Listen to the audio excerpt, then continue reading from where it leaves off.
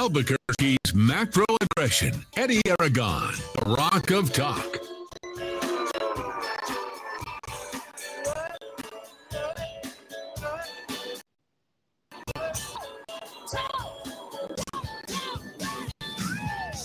Thursday afternoon, I'm Eddie Aragon, the Rock of Talk on AM 1600. KIVABQ.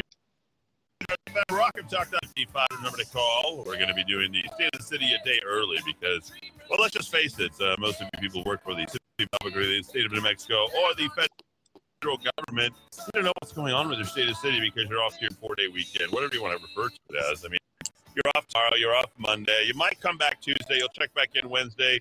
You got COVID on Thursday. You'll be out for probably weeks after that. And so we'll get before you take off the entire month of July.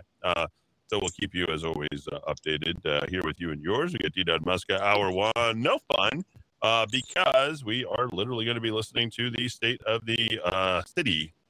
What is the State of the City? Well, they decided to go ahead and host everything the weekend of the Pride Festival. I've been getting lots of feedback. We appreciate for those of you who joined in and liked commentary on it. I think we were spot on. And Roku TV, Amazon Fire, Apple TV. You can go ahead and podcast us on Stitcher, SoundCloud, and Spotify. And don't forget rockoftalk.tv, rockoftalk.com. And this will give me a chance to, we got our engineer here in the studio. We're going to swap out some stuff. So, it's quite serendipitous for me to go ahead and resolve ourselves to jump in for equipment change out. Then 5 o'clock, we'll have Murder Mike. And then 6 o'clock, more great talk here on the Rock of Talk, including the economy and what seems to be the worst first half since 1970. In fact, the first worst half in my lifetime, we can go say that.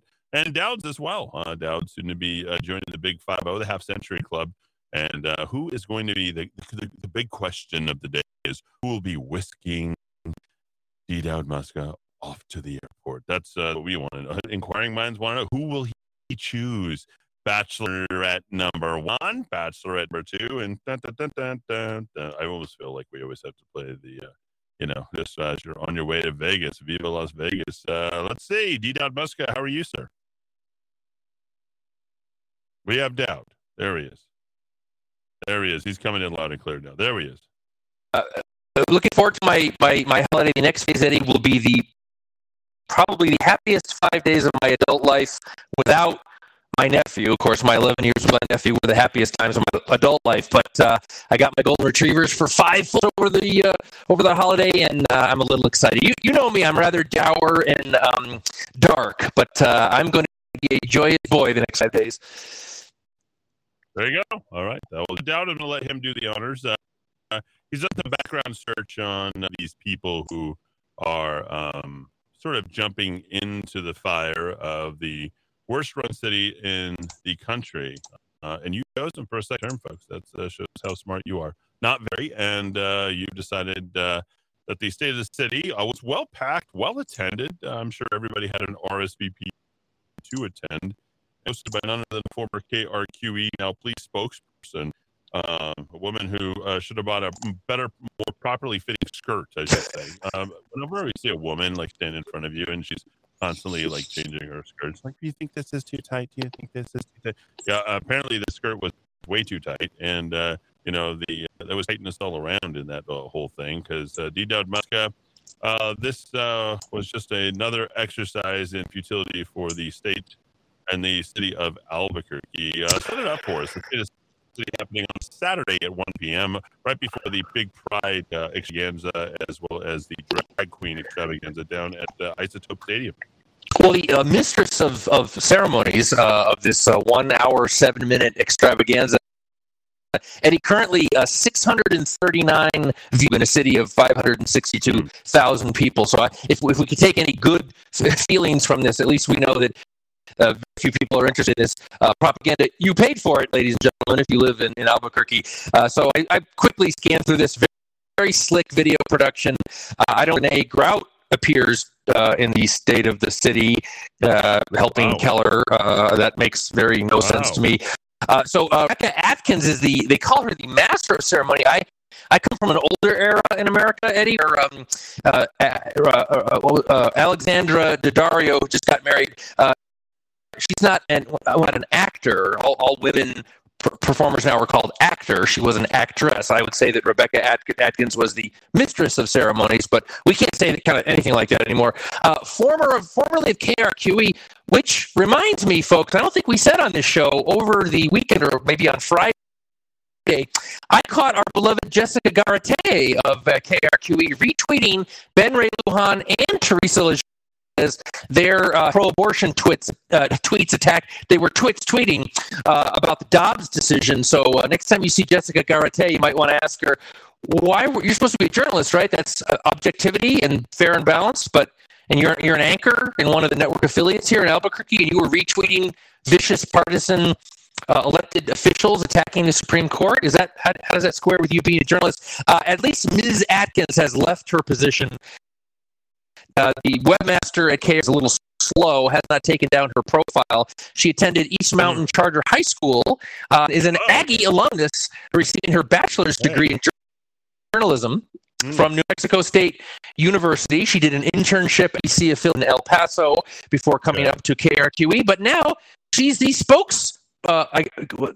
what would you say, spokesperson, I guess. She's the spokesperson, not the spokesman or spokeswoman for Albuquerque's police department.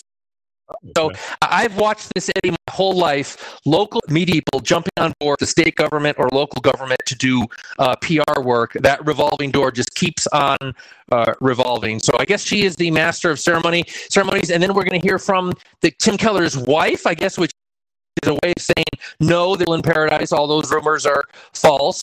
And then a whole bunch of slick video productions, interviewing Clarissa Pena and Pat Davis, shot someone in Washington, and also Renee Grout before Scarf Boy makes his presentation, but Scarf Boy does not appear in a scarf. I know this is radio, but it did shock me to see. Well, it is close to summer, so the heat is on up to his neck, generally speaking, so he didn't need it on Saturday. He wanted to be cooler, and no doubt he was very well dressed, as the Harvard alum often is. Yes. Big kiss on the stage, Dad, at the same time as the kiss.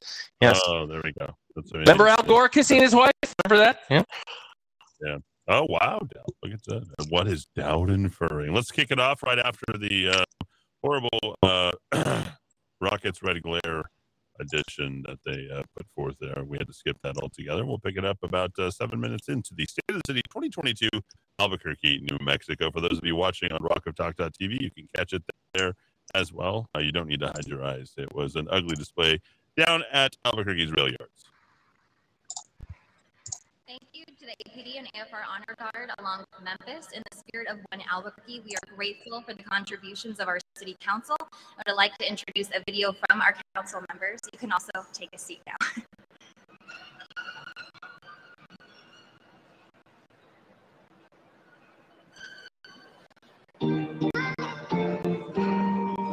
Hi, my name is Clarissa Pena. I'm the City Councilor for District 3, which is everything south of Central, west of the river, in the incorporated areas of the city.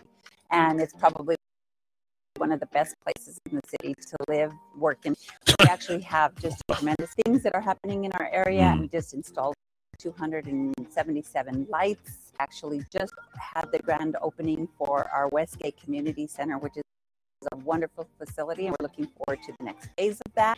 We're actually purchasing some land so we can start a new public safety center, which would incorporate a fire station, police substation, and some component of a community spot where they can either come and do reports or have community meetings. So I think that's going to be fantastic. And then we also are adding to the Women's Memorial, a nice feature there that's just going to be remarkable to pay tribute to missing women and Indigenous women in our city and our state. One of the projects that I'm proudest of in the district is our visitor center, and we're so excited. This is vision and a dream of the community for over 30 years now, and they've always had this desire to make sure that they put something in our community that would be transformative for our community, that would not only be something that held loads of people from the community, but that it was something that people from all over Albuquerque, all over the state, and all over the nation can come and admire and visit. And it's right off of the historic Route 66,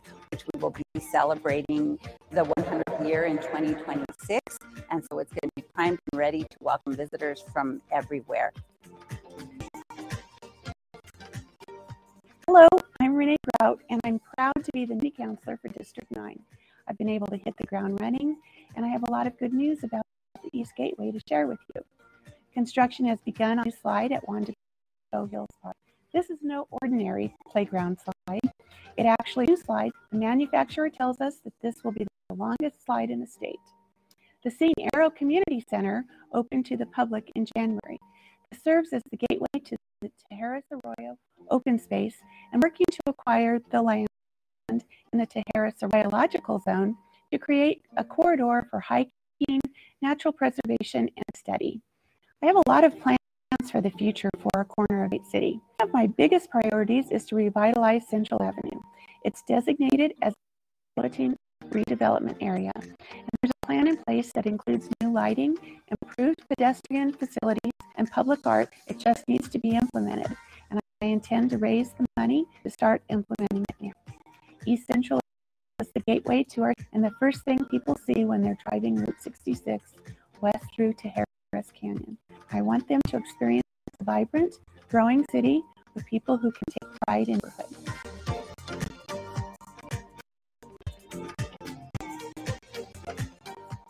Hi, I'm Tammy Feeblecorn. I have the privilege of serving the good people of District 7 on City Council. And our district is really the heart of Albuquerque. We have everything from shopping centers and lots of business, residential areas, and lots of parks, which are really the gem of Albuquerque in general, I think. The project that I'm most excited about this year is that we're right in the middle of renovations to Los Altos Park. And the result is going to be amazing. It's going to have 5 giant softball fields. We're going to have a BMX bump track, wading pool, dog park, new walking path.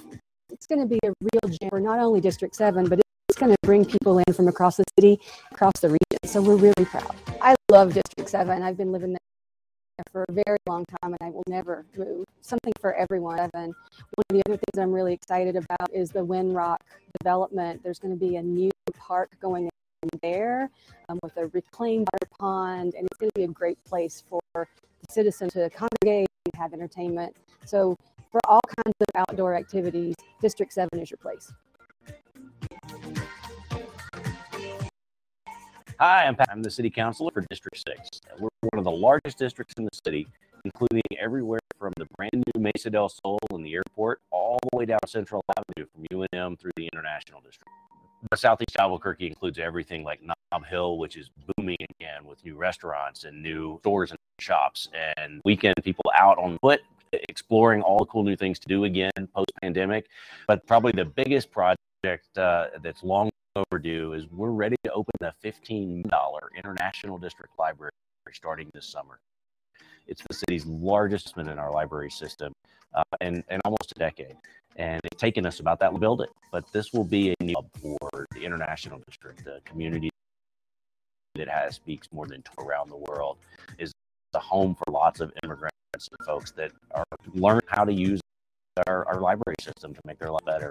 For whether you're starting up a business or kids after school, there's a little bit for everybody in this new place, and it really is a way to show off the amazing communities of the International District.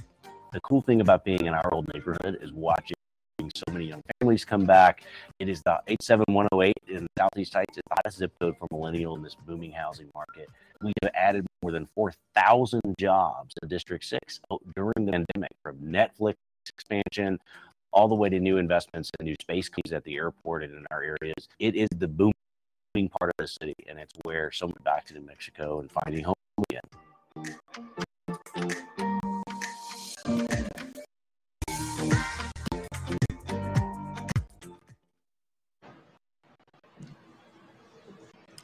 Thank you to the entire City Council for your hard work and dedicated districts. In this city, we lift up the voices of everyone here in our community, and our next speaker is an accomplished poet and student at Amy Beale High School. He has been published in multiple works and worked on projects throughout the city. Wait, is this Hakeem Bellamy? Wow, surprise.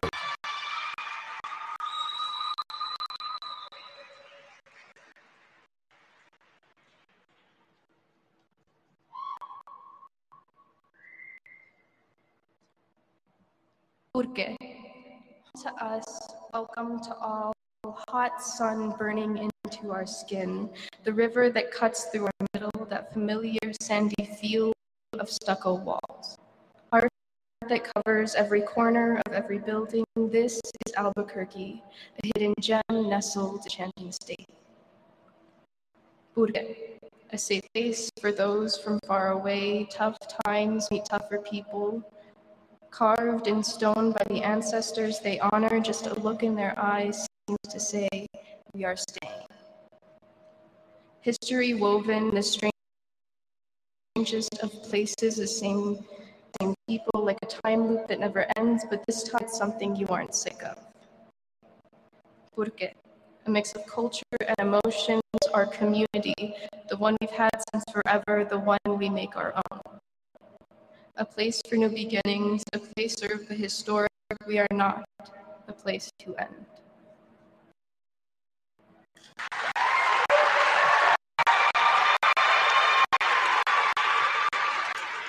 Thank you, Adelio, for that beautiful poem. Since stepping into the role of First Lady of Albuquerque, Dr. Elizabeth Kiston Keller has worked closely with our Office of Civic Engagement, help more residents get involved in our community, and volunteers on her own time, bringing their children, Jack and Maya, to help with projects around the city, teaching them the importance of getting involved in your community. At the Albuquerque, we invite everyone to get involved in making our city the best it can be. Choose one thing to do to make a positive impact, whether it's volunteering your time, working in public service, or lending it to a neighbor in need. The fact that things and people have survived here points to the fact that we always will. And it's a question of, will Albuquerque fail or succeed? It's just, how will Albuquerque go about continuing to be itself? And we have the ability to just that self looks like as a people for our kids. I think if I had a button and I can just press it and tell people what they should do for the city is just care more. Care more for one another. So let's galvanize our folks to get in and really do that hard work, that community to community work. And I think that would be the magic pill to lift us up. What is the thing I can do today, once a week, once a month? What is the thing I'm going to engage in to try and... If I could have somebody do one thing to really address these problems, it's to do what you're absolutely best at. You're already good at it. You don't have to stop and learn anything new. You can apply what you are already fantastically skilled at to the problem.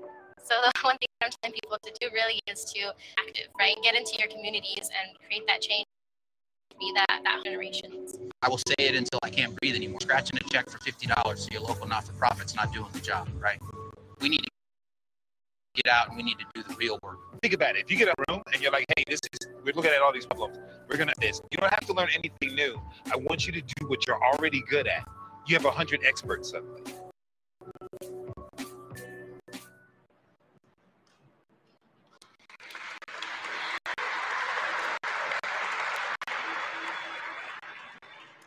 Throughout Mayor Keller's administration, the First Lady has been a leader supporter of our community, and in difficult times, she has been a steady voice of hope and compassion. We are so grateful for her love and commitment to our community. It is my pleasure to introduce you to our First Lady, Elizabeth Kiston Keller.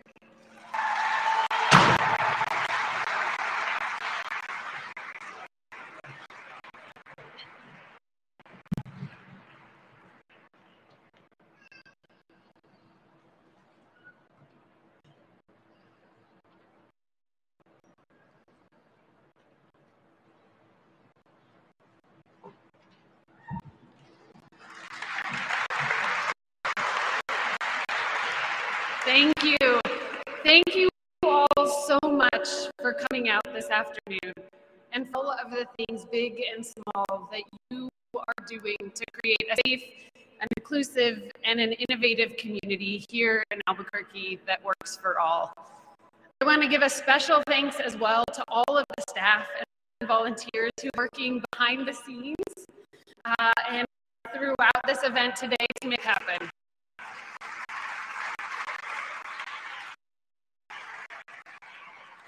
I think we can easily say that we will never take an in-person gathering for granted again, and the hard work that goes into that. I also want to give huge thanks to all of the leaders and all of the staff at U of Albuquerque, who, and I still get emotional talking about it, have worked so hard for the last 2.5 years to make gatherings like this possible, to make all of the work you saw today possible. So a huge round of applause for all of you.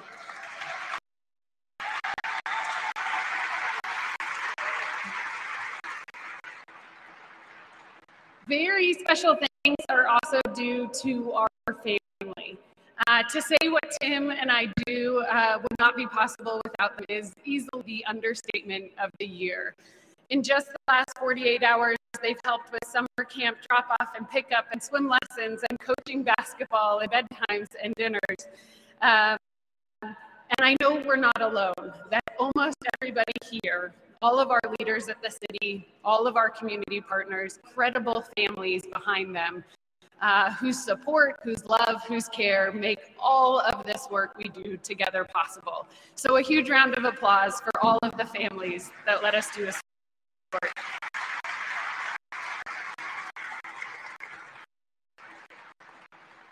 So I have been truly fortunate in just this to engage in some powerful moments of community celebration and gathering.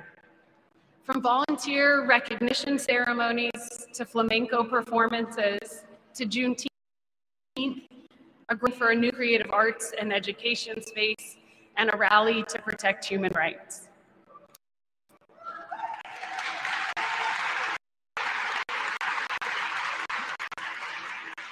And while each gatherings was totally different, they were all filled with those endearingly awkward moments we figure out if we're gonna fist bump or elbow tap or side hug or just full on embrace. And they were also filled with a whole range of intense and overlapping emotions. The grief, the anger, the fear, the hope, the pride, the optimism that marks this event. You could feel the thrill of much needed rain and the worry flooding for our neighbors up north. You can feel the joy of having kids back in school and playing sports, families out shopping, and real concerns about safety in these shared spaces. And you could feel the deep appreciation for our state's commitment to equity, inclusion, and women's rights, and sadness and anger.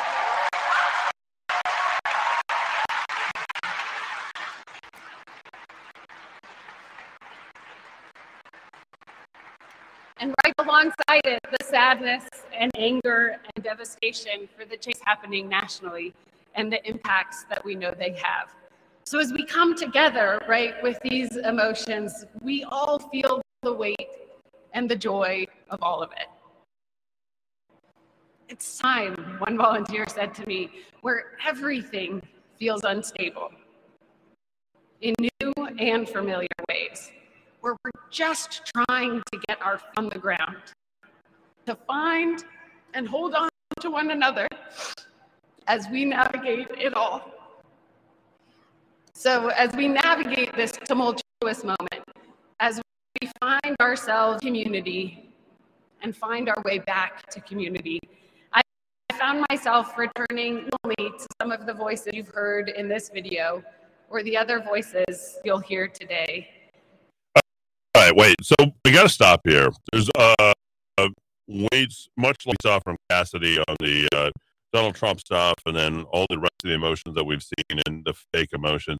That's really all we're getting. I mean, these are people who have dominated the state for 8 years. Them, their party, they are the results. There's no speak whatsoever about crime. There's a big bigger sort of tip of the hat to Roe v. Wade in diversity and evening things out than there is an actuality of what's happening here in the city of Albuquerque. I mean, talk about completely and totally disconnected, living in their own world that is completely a bubble.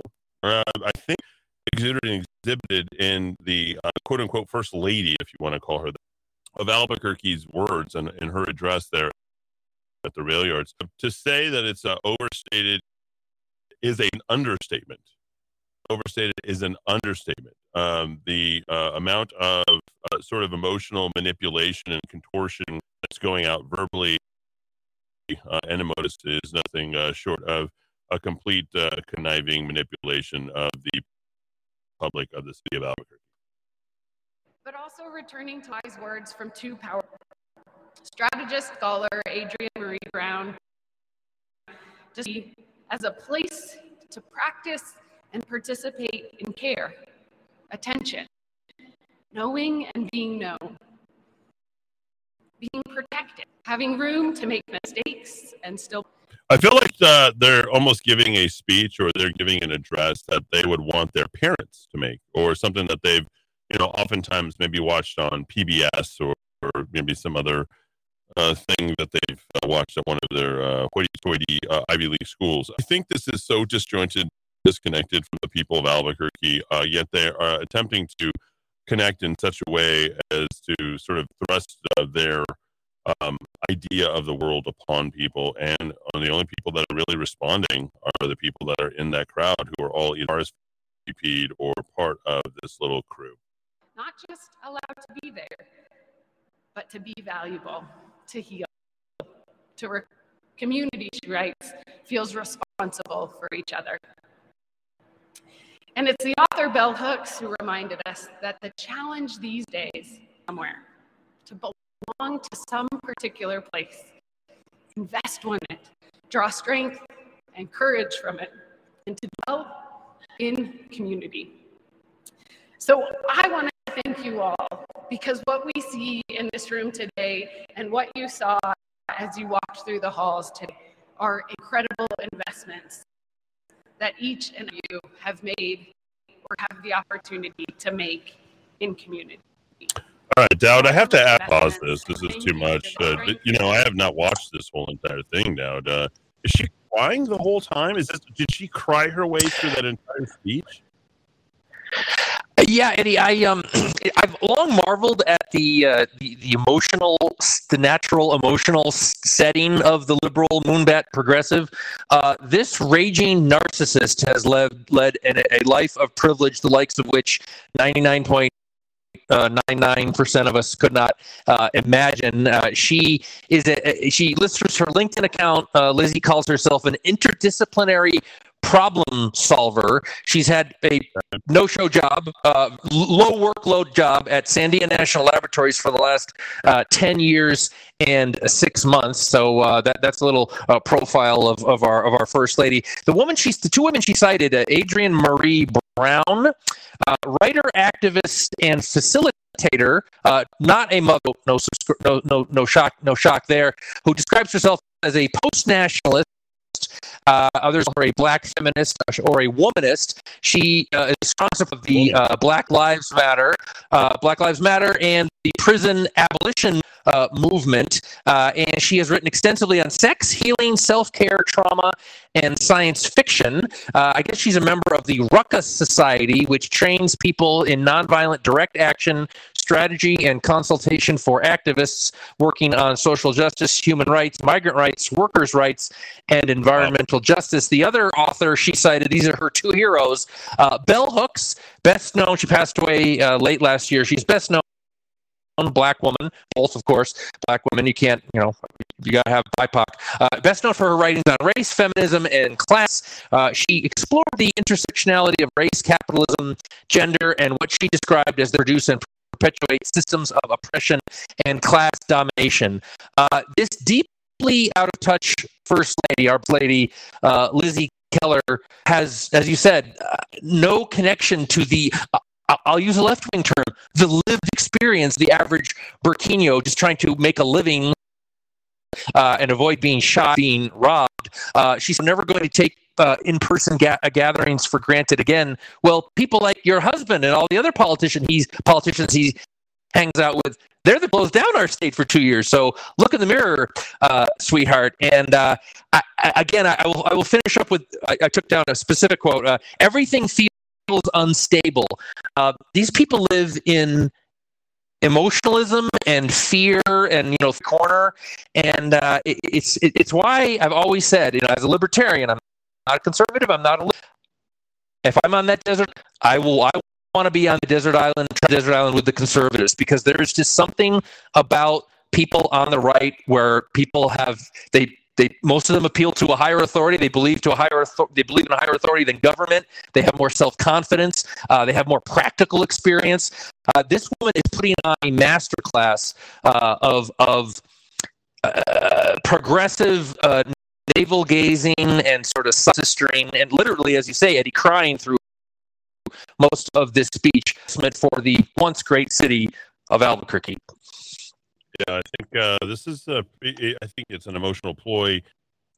The self-fiction throughout in an attempt to redefine the environment, to characterize a narrative that is totally false and disjointed, disconnected from, I think, the community which she is addressing.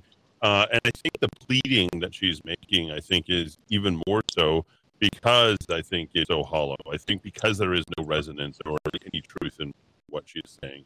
So what better way to do it than to manipulate somebody and get them to plead with you, which that she would probably have to have done a lot of over the last year. That is the first lady of the city of Albuquerque. Let's continue with the State of the City 2020. Courage and the healing you will draw from them. As we continue this journey together, we know this work will be hard and continuous, but we also know it will be some of the most important work we do.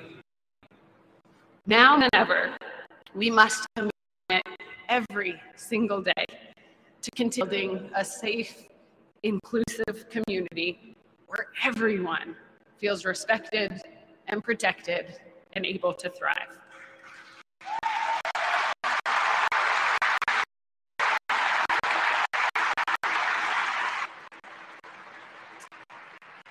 So without further ado, here to talk about where we are in this journey, the important work we've done together, the challenges we continue to face, and what lies ahead on our horizon. I love our mayor, Tim Keller, and our favorite sidekick, Jack.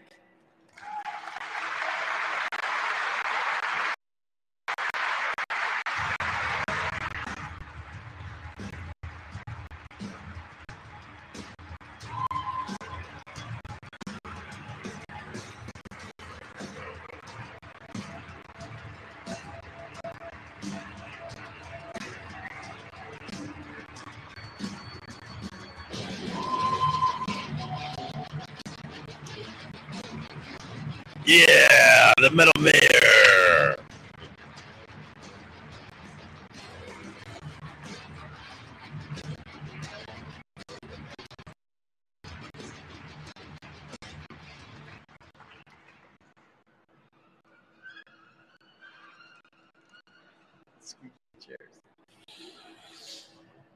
Well, good afternoon, Albuquerque. It is great to see everyone here today and to be together again. Thank you so much to everyone who came out here and also to those tuning in. You know, in the last year, we've seen our community's classy return. From First Fridays to the Balloon Fiesta to Summerfest, live music and sports, Burke is back. It's great, isn't it? You know, we celebrate these returns again, and we feel that one Albuquerque spirit that makes our city a special place. And it's days like today when we see the energy among us, the commitment and the creativity of us, never fails to give me hope. Now, we also know that unfortunately, coming out of the pandemic, decades-old challenges are back with a vengeance too. You know, being mayor these times has required fending off what's a constant stream of crises. crime, homelessness, addiction, paired with COVID, fires raging across the state. We've all had to trust what we've been doing, whether it's those of us who've had to change where we actually live, whether it's our families too often having to change our behaviors because of safety or for shelter or for rehab or for treatment or even for the loss of a loved one. And actually, I have to tell you, I think, is this the state of our city? Make no mistake, we have been through some very dark days. But I want everyone to look around you today at each other for a moment, reminded that in the midst of the frustration and the fears, there are so many people out here today and all around our city who, through small and large acts of kindness, courage, and bravery, have provided light to our city. What they see and what we share today is the hard work of so many to tame these challenges and to tackle them with trademark spirit and determination. I believe the real state of the city is a city that is holding the line during difficult times. It is a city that has not and will not stop advancing towards a horizon that brings out the best in Burke. That is our state of the city.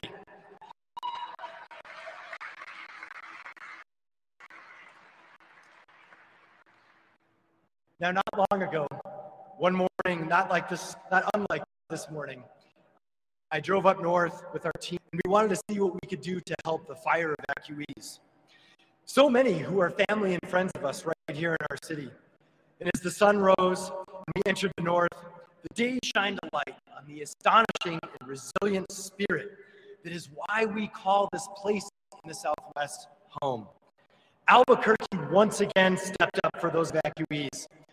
Members of our Albuquerque Fire Department, Police Department, Community Safety Department, and dozens of staff from across city government around the clock and took care of over 1,000 evacuees in our community, provide aid, shelter, and supplies, one Albuquerque style. Thank to everyone who helped the evacuees.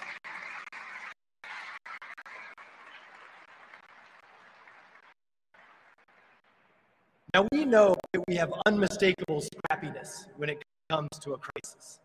We get creative, we figure things out. I know we can bring that horizon right back here to the Duke City. Our horizon is a city that is growing, a city that has more opportunities for our children, a city that is safe, a city that is sustainable.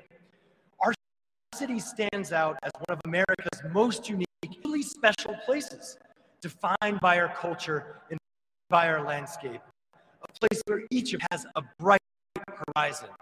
That is Albuquerque's horizon. Now, we also know it's no secret that crime casts the longest shadow over our horizon. So much of the progress we made reducing violence was erased by the pandemic. Albuquerque is obviously not alone. We know that mental addiction, gun violence have found their way into every corner of the country.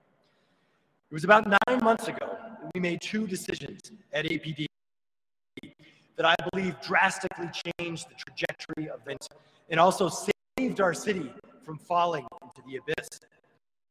First, we convened leaders from every level of the justice system, and we got them to join us in acknowledging and taking for a broken criminal justice system. A system that all too often lets perpetrators of violent crime return to our streets. The judiciary go woefully unpaid and understaffed, and hinders the arrest of felons with assault weapons. We, and I mean we, APD, City Council, the County Commission, the Legislature, the DA, the AG, and the courts, we all have a role to play in fixing that broken system. We must individually commit to supporting each other's work so that there are fewer, more justice, and a truly safer community. This is the thesis of the Metro Crime Initiative.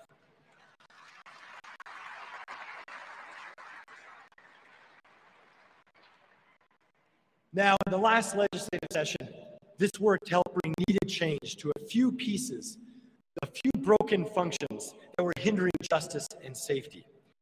Now we actually have ankle monitors that are monitored. Now we have funding for violence intervention programs that work, and we have more tools available to combat gun crime. But we have so much further to go. That is why we're convening the criminal justice community again this summer for NCI. We're going to get right back in, and we're going to keep pushing for real change when it comes to spiking gun violence, fentanyl trafficking and treatment, violence, and that persistent revolving door. Now, our police department is also doing its part. There is a safer city on the horizon. We are going to reach it by enacting reform that works, by ramping up investigative powers at APD, by investing in our officers in recruiting and in having their back with the resources they need, including the historic $50 million we have put in crime technology.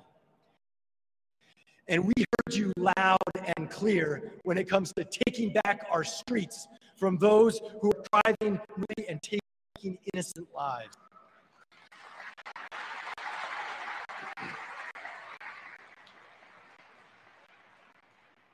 And now you see the beginning of that with automated speed cameras bringing safety back to our streets. Now, the second decision we made was also at APD to take control of the DOJ reform process. This was a process where we had been backsliding. And for years, our city was stuck month after month without forward motion. We were weighed down by bureaucracy and weighted down by low morale. Now we are committed to reform, but we are committed to reform at a much faster pace. We are rejecting patently bad ideas for the department. We are standing up for truth in the process. And we are doing reform in Albuquerque in step with the community and the department. And we're going to do it to last. Now, we support our officers, and we will get the resources they need to fight crime, and we will also hold them to the highest standards of public service. Now, in case you didn't see this, the last monitor's report showed the most significant progress the department has ever made, nearing full compliance in a category. That is a tremendous achievement. I want to thank everyone involved in that process.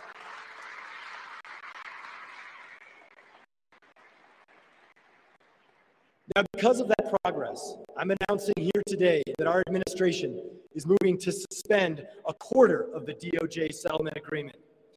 APD has demonstrated the results, and now it's time to focus on those remaining reform tasks and get our officers assigned crime. So here to tell you more about this is our Chief of Police, Harold Medina. As Mayor Keller said, every part of the criminal justice system must take responsibility for a piece of fighting crime and creating safer communities. At APD, we take that responsibility seriously and have undergone major changes to improve investigations. Violent offenders must never think they can harm our communities without consequences. Since the start of this year, APD has arrested or charged 57 homicide suspects. Never in 25 years in law enforcement can I recall a moment when so many homicide cases were closed in our city. Violent criminals we caught. This year, our teams have taken 295 firearms to the streets and made more than 1,800 felony arrests. I'm Deborah, and I lead APD's Investigative Bureau. Our team is working every day to pursue justice for victims, hold those who commit violence accountable. The network of modern crime-fighting technology that Keller has invested in bringing to Albuquerque has led to scores of homicide arrests. With citywide gunshot detection technology and our new digital intelligence unit tracking online crime, our officers respond to a shooting within minutes, track a suspect fleeing by car, and investigate gang activity in ways we never have before. These are game changers in our work.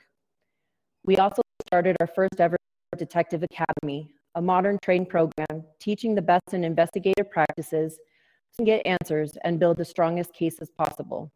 APD is stepping up not just on our violent crime, but also on the scourge of dangerous driving. Increase in speeding in our neighborhoods and tragic road fatalities that spike during must change. Our traffic unit is conducting targeted enforcement operations and have issued more than 10,000 and made dozens of arrests for street racing. But we need behavior to change to stop speeding in Albuquerque, and no city has the officers to put someone on every busy street. That is why we launched our automated speeding program this month. These devices track speeds and report back to our traffic unit so that we can issue more tickets to more speeders with far less officers. This is about getting people to slow down and save lives, plain and simple.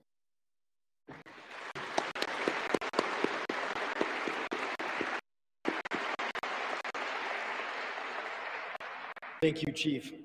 Now, despite the improvements and even before the pandemic, our first responders and our 911 operators stretched very thin. So imagine policing. And we created a third branch law enforcement response to answer calls for mental health, substance abuse, and homelessness issues. It was born out of necessity, out of the fights, and out of our crime challenges.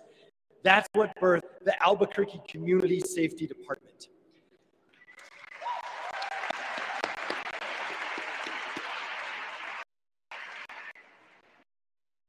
And today, cities around America are actually looking to us for leadership in this area because of our ability to now blend 911 response with social workers and court outreach. ACS is taking hundreds of calls with these new first responders and freeing up officers to fight crime and EM to focus on emergency. Now, with a little bit more on this, I want to introduce the woman whose leadership enabled this, Mariela Ruiz. Hi, I'm Mariela Ruiz Angel, Director of the Albuquerque Community Safety Department, ACS. The day-to-day work of our team is varied needs in our communities. On a ride along with ACS, you might see our responders answer calls to connect with an unhoused community member, speak with them about the help that's available, and give them a ride to shelter services. They do a wellness check on an individual asleep or unconscious, de-escalate a dispute between a tenant and a landlord, talk to someone in the throes of a behavioral health crisis down, connect them with help. These are situations that don't require a badge and a gun, or the specialized training of an EMT. They require strong knowledge of what is available in our community, patience, compassion, and sometimes a professional background in behavioral health care and social work. Training and skills the ACS team has. ACS is a trauma-informed professional public health team that Albuquerque and American cities have lacked for with the new funding in the mayor's budget, will be able to accelerate coverage, a huge development for the department. We have 20 units in the field and have diverted over 10,000 calls out of the 911 and 311 queue. So Police and Fire can focus on the emergencies that need, while we focus on the calls that need ours.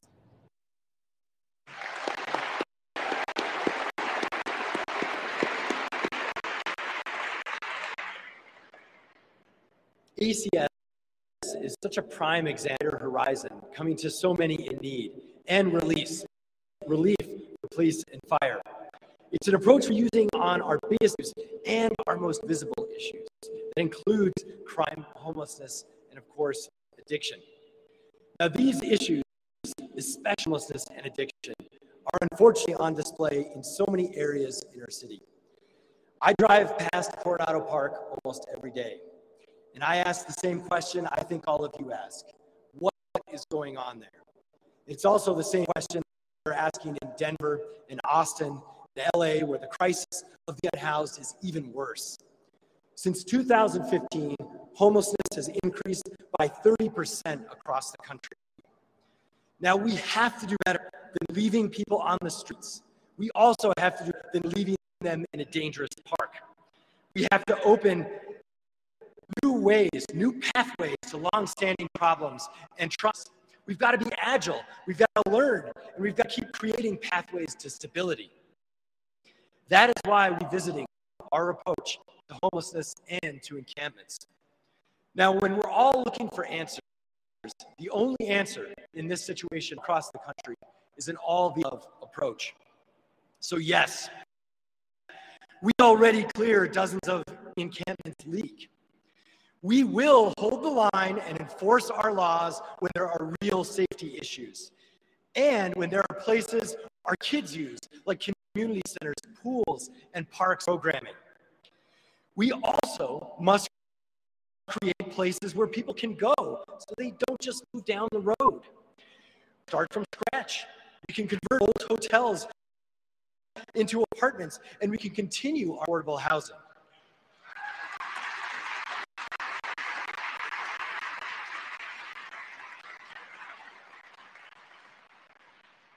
Now, this is a national problem, but we have local answers.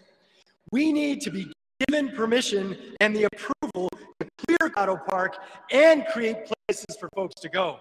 We need zoning approval for the Gateway Center and every idea in between.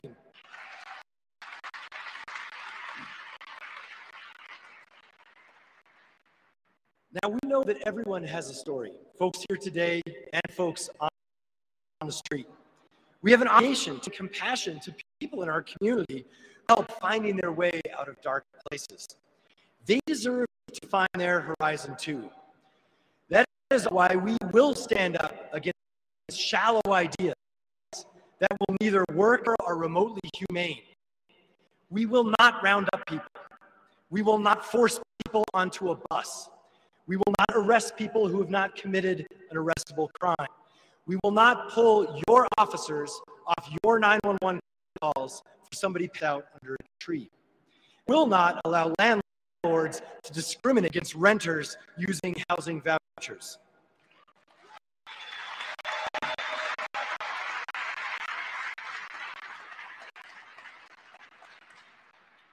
What we will do is be much more assertive.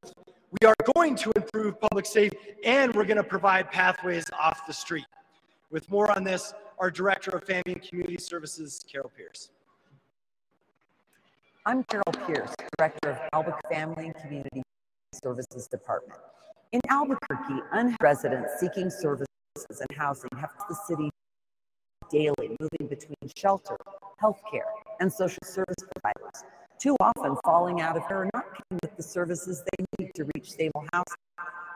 We knew we needed a comprehensive approach and a space that could bridge these gaps and results for people who are unhoused and communities.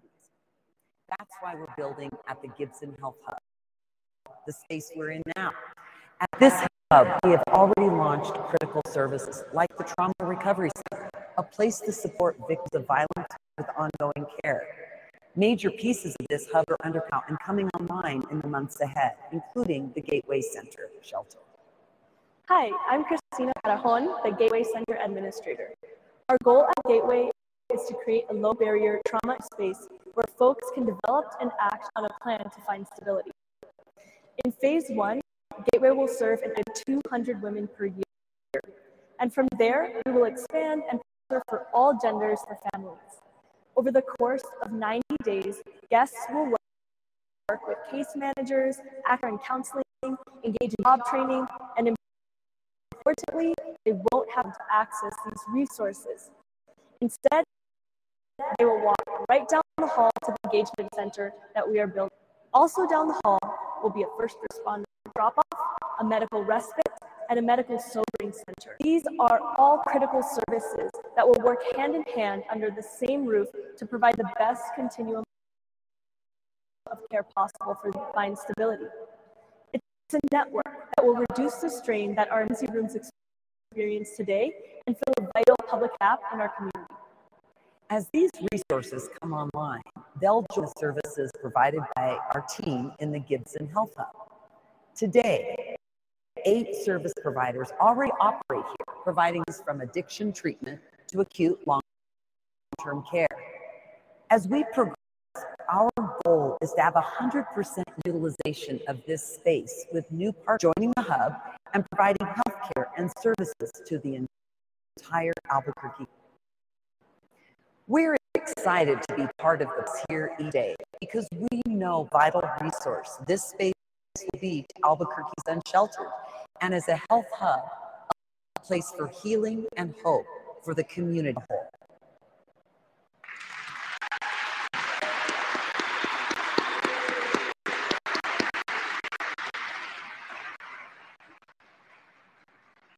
As you can see, this Gateway Center will make a difference for hundreds of lives. But it isn't the only answer to this crisis. Our housing voucher program also helps thousands of residents find apartments every year. And with council's help, and we have a couple of councilors here, let's give them a round of applause. Thanks so much, City Council. With their help over the last 4 years, we've increased our vouchers by 73%. And this year, we're taking a massive step forward.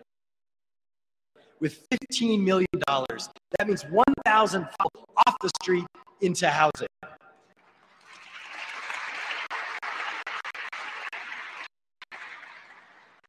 Now, all of these ideas may provide a bridge out of homes, but we need opportunities on the other side too. We need an economy that works for all of us. Now, as a city, a thriving economy will bolster our work in respect of challenges that we're facing. And fortunately, Albuquerque has bounced back from the pandemic slump big time. Our metro's masthead companies like Netflix, Amazon, Intel, Blue Halo, companies that didn't even exist 4 years ago, they're all undergoing major expansions. And these companies have confidence in investing in Albuquerque, and they're bringing of dollars and thousands of good jobs to our city. And more innovators want to make Albuquerque their home. So I want to tell you about two. Right now, Hydrogen, a company working to pioneer zero-emission airplane engines, is actually looking at the Sunport for their flagship manufacturing center. And just north of us today, on an empty lot next to Civic Plaza, that could become the world's newest headquarters for the aerospace and directed energy innovation. Albuquerque beat out 5 and is now a finalist to build what's called the Space Valley Center. This is awesome, by the way. Round of applause for that.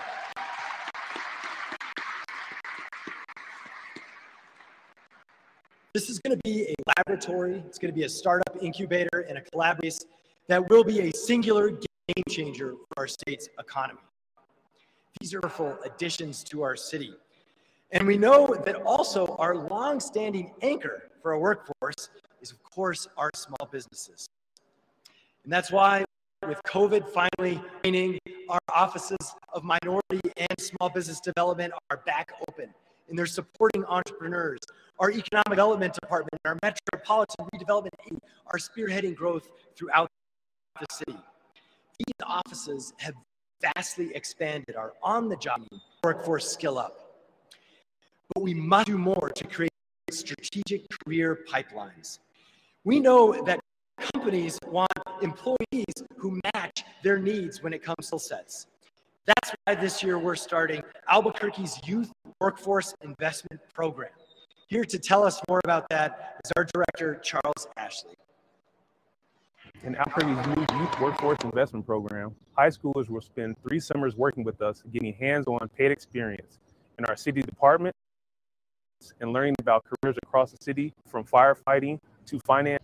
When their program is complete, they'll be eligible for good jobs with the city or with our partners like Scotech, R4 Creative, Red Shovel Landscaping, Clearly Clean Janitorial Services, and UNM Architecture and Planning. This winter, we'll begin accepting participants in inaugural class. This is our real opportunities for our youth to pursue careers in our city, and it comes at a critical stage, especially for those who are not sure they have a college degree. It also fills a gap as are seeking as they look to hire skilled and dedicated staff. These teenage years are one of life's first crossroads, and we want to make sure that young people have early experience in a professional setting, learning skills, seeing career paths, and forming mentorships at this formative stage in their life.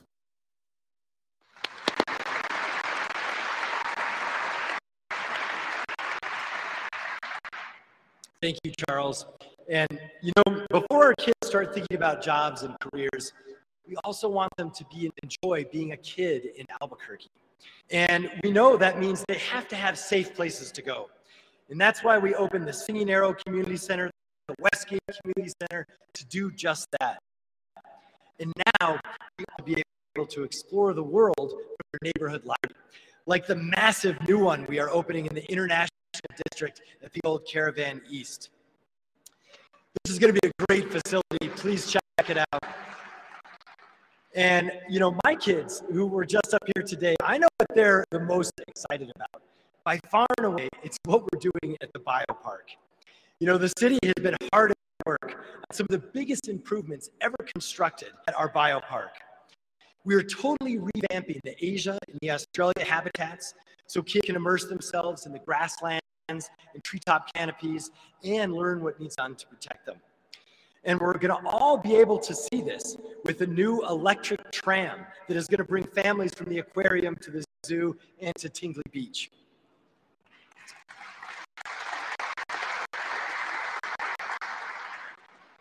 Now, when I'm at the biopark with my young family and I watch the kids with wonder in their eyes as they look at the zebras and the giraffes under our beautiful cottons, and I can't help but also think about our fragile. You know, the actions they take to confront climate change are probably the most important legacy we're going to leave for our children. The work ahead is urgent, and we cannot, and we are not going to wait for Washington or anyone else to lead the way on climate change.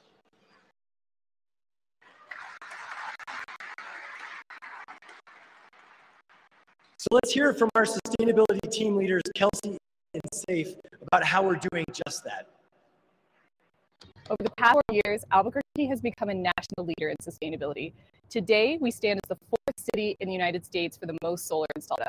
We see the impacts of climate change every day in our Hyder city, and we know that the urgent work to resiliency must be done hand in hand with our community.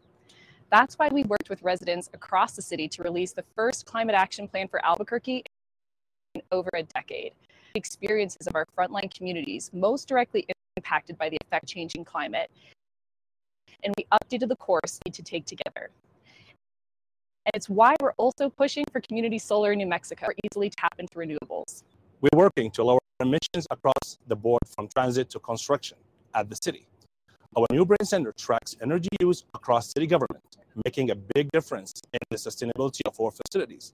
We've installed 20 electric vehicle stations within 36 ports around the city to help drivers transition to electric vehicles. And this spring, we adopt a strong clean cars rules. Cars sold in the coming years estimated to cut 130,000 tons of greenhouse gas and save New Mexicans over $200 million at the pump 2050. We've also adopted new energy codes to ensure that the buildings going up in our city are meeting responsible standards for energy. Our fleet of city vehicles is quickly going green. Our zero emissions first policy means we're switching out gas and diesel, hybrid and electric. We are very excited to debut our first electric buses. These buses are estimated to cut 5,000 tons of greenhouse gases, the equivalent of taking over 1,000 vehicles off the road.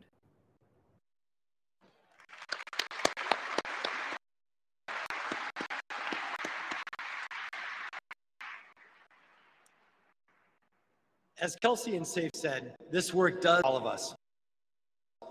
We're very fortunate to make big bets on our future. This past year, we did something that not everyone is aware of. We want to share it with you again. We got together with President Velarde, Rebel PNM in the city of Albuquerque, and we actually built and opened the 3rd largest solar array on Native American land across 500 acres of the Jicarilla Apache Nation. Now, 38 solar project buildings plus that project mean that 88% of Albuquerque's government is powered by clean energy.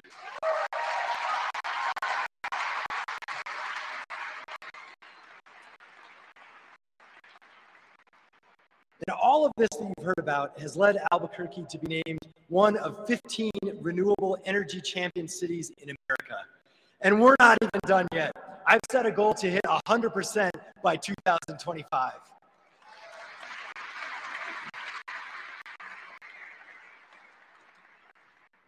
So we're going to begin to close by us right back into this part of town, right back here to downtown. The only urban center in 1,000 square miles in the heartbeat of the high desert. You know, as long as I can remember, we've been asking ourselves, what can we do to lift up downtown? And in the past, we've often bet on a shiny idea, but that's not really how downtowns work. The reality is our city is on a cusp of real change for the first decades.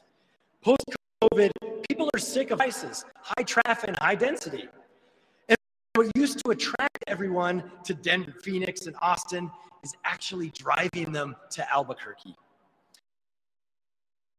In our authentic downtown space nearby, relatively affordable housing is a real part of this advantage. So now is the time to get downtown right.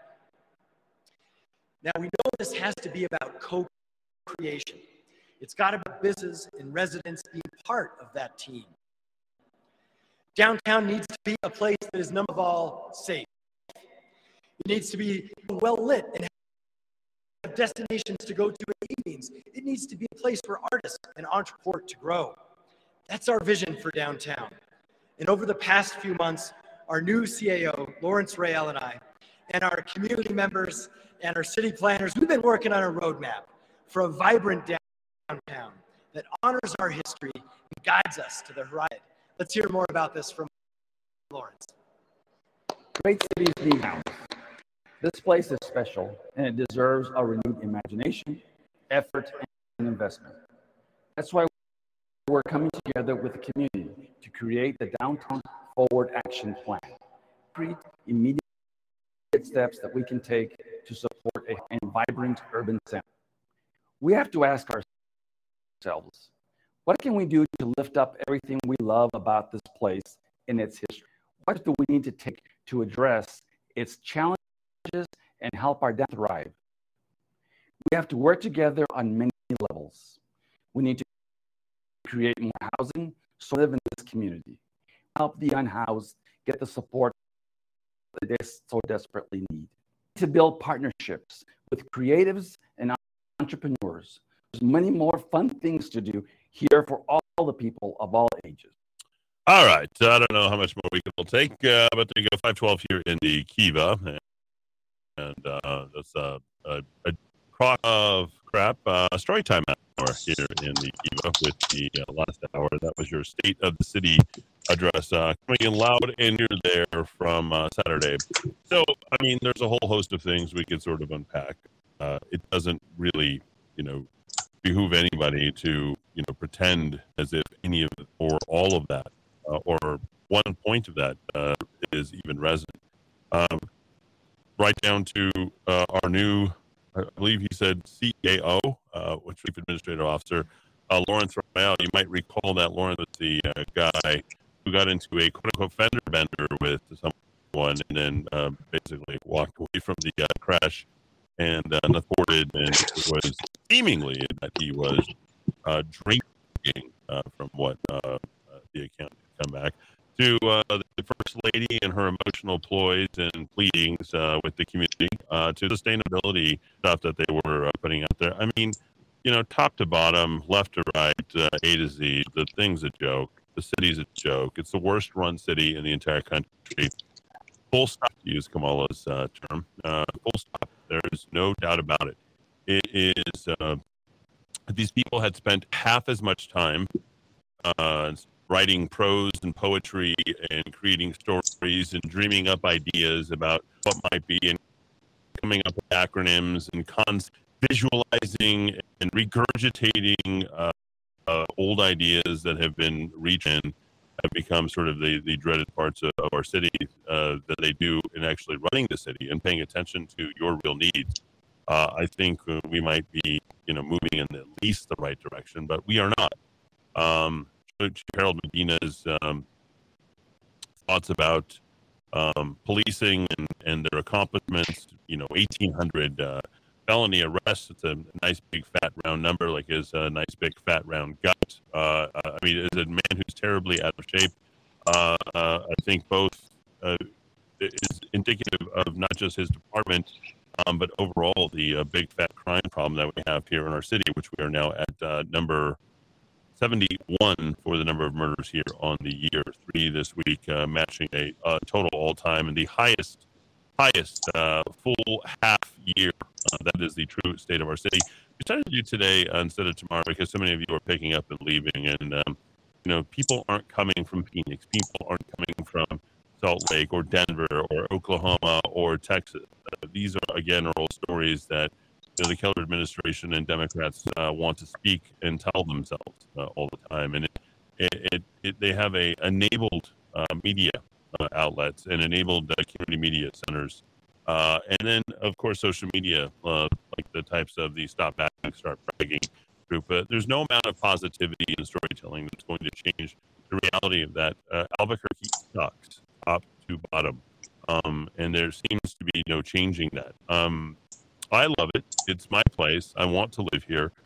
But I want it to be a heck of a lot better than it is. And I don't know that the people who are running the city truly love it, or if they're looking for, their next opportunity. Now, I will have to say that the thought immediately goes into my head that this is seemingly a stepping stone for each and every politician.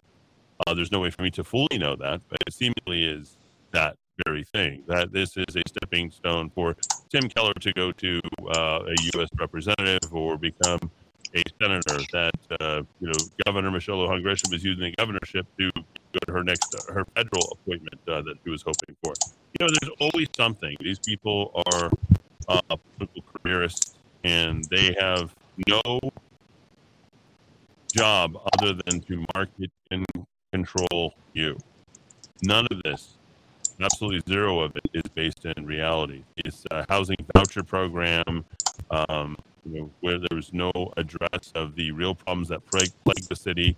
And then you have the enabling other side, and their side as well. There's Pena, Pat Davis, and then of course you heard Renee Grout there. So I think it's completely and totally disgusting. This is not a place where families are going to flourish and companies are going to compete, and teams of people are going to thrive.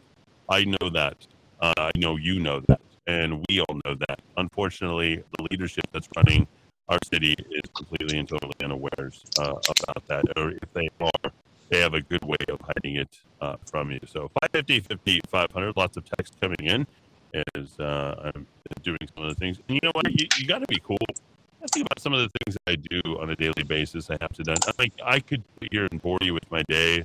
I've literally been knee deep in some of the stuff I've been doing with my engineer all day here, Brian, at the station, as we install our automation system, which is something that needed to be done for quite a while. And, $8,000 later, and all the various other responsibilities I have in addition to marketing and selling and, talk politicos and running for political stuff, and to mention feed my kids here in studio. And, I really try to, live my life the best I can. I think I'd chill out when it comes to not being on the air. You get a little bit, you guys need to be a little bit cooler with me.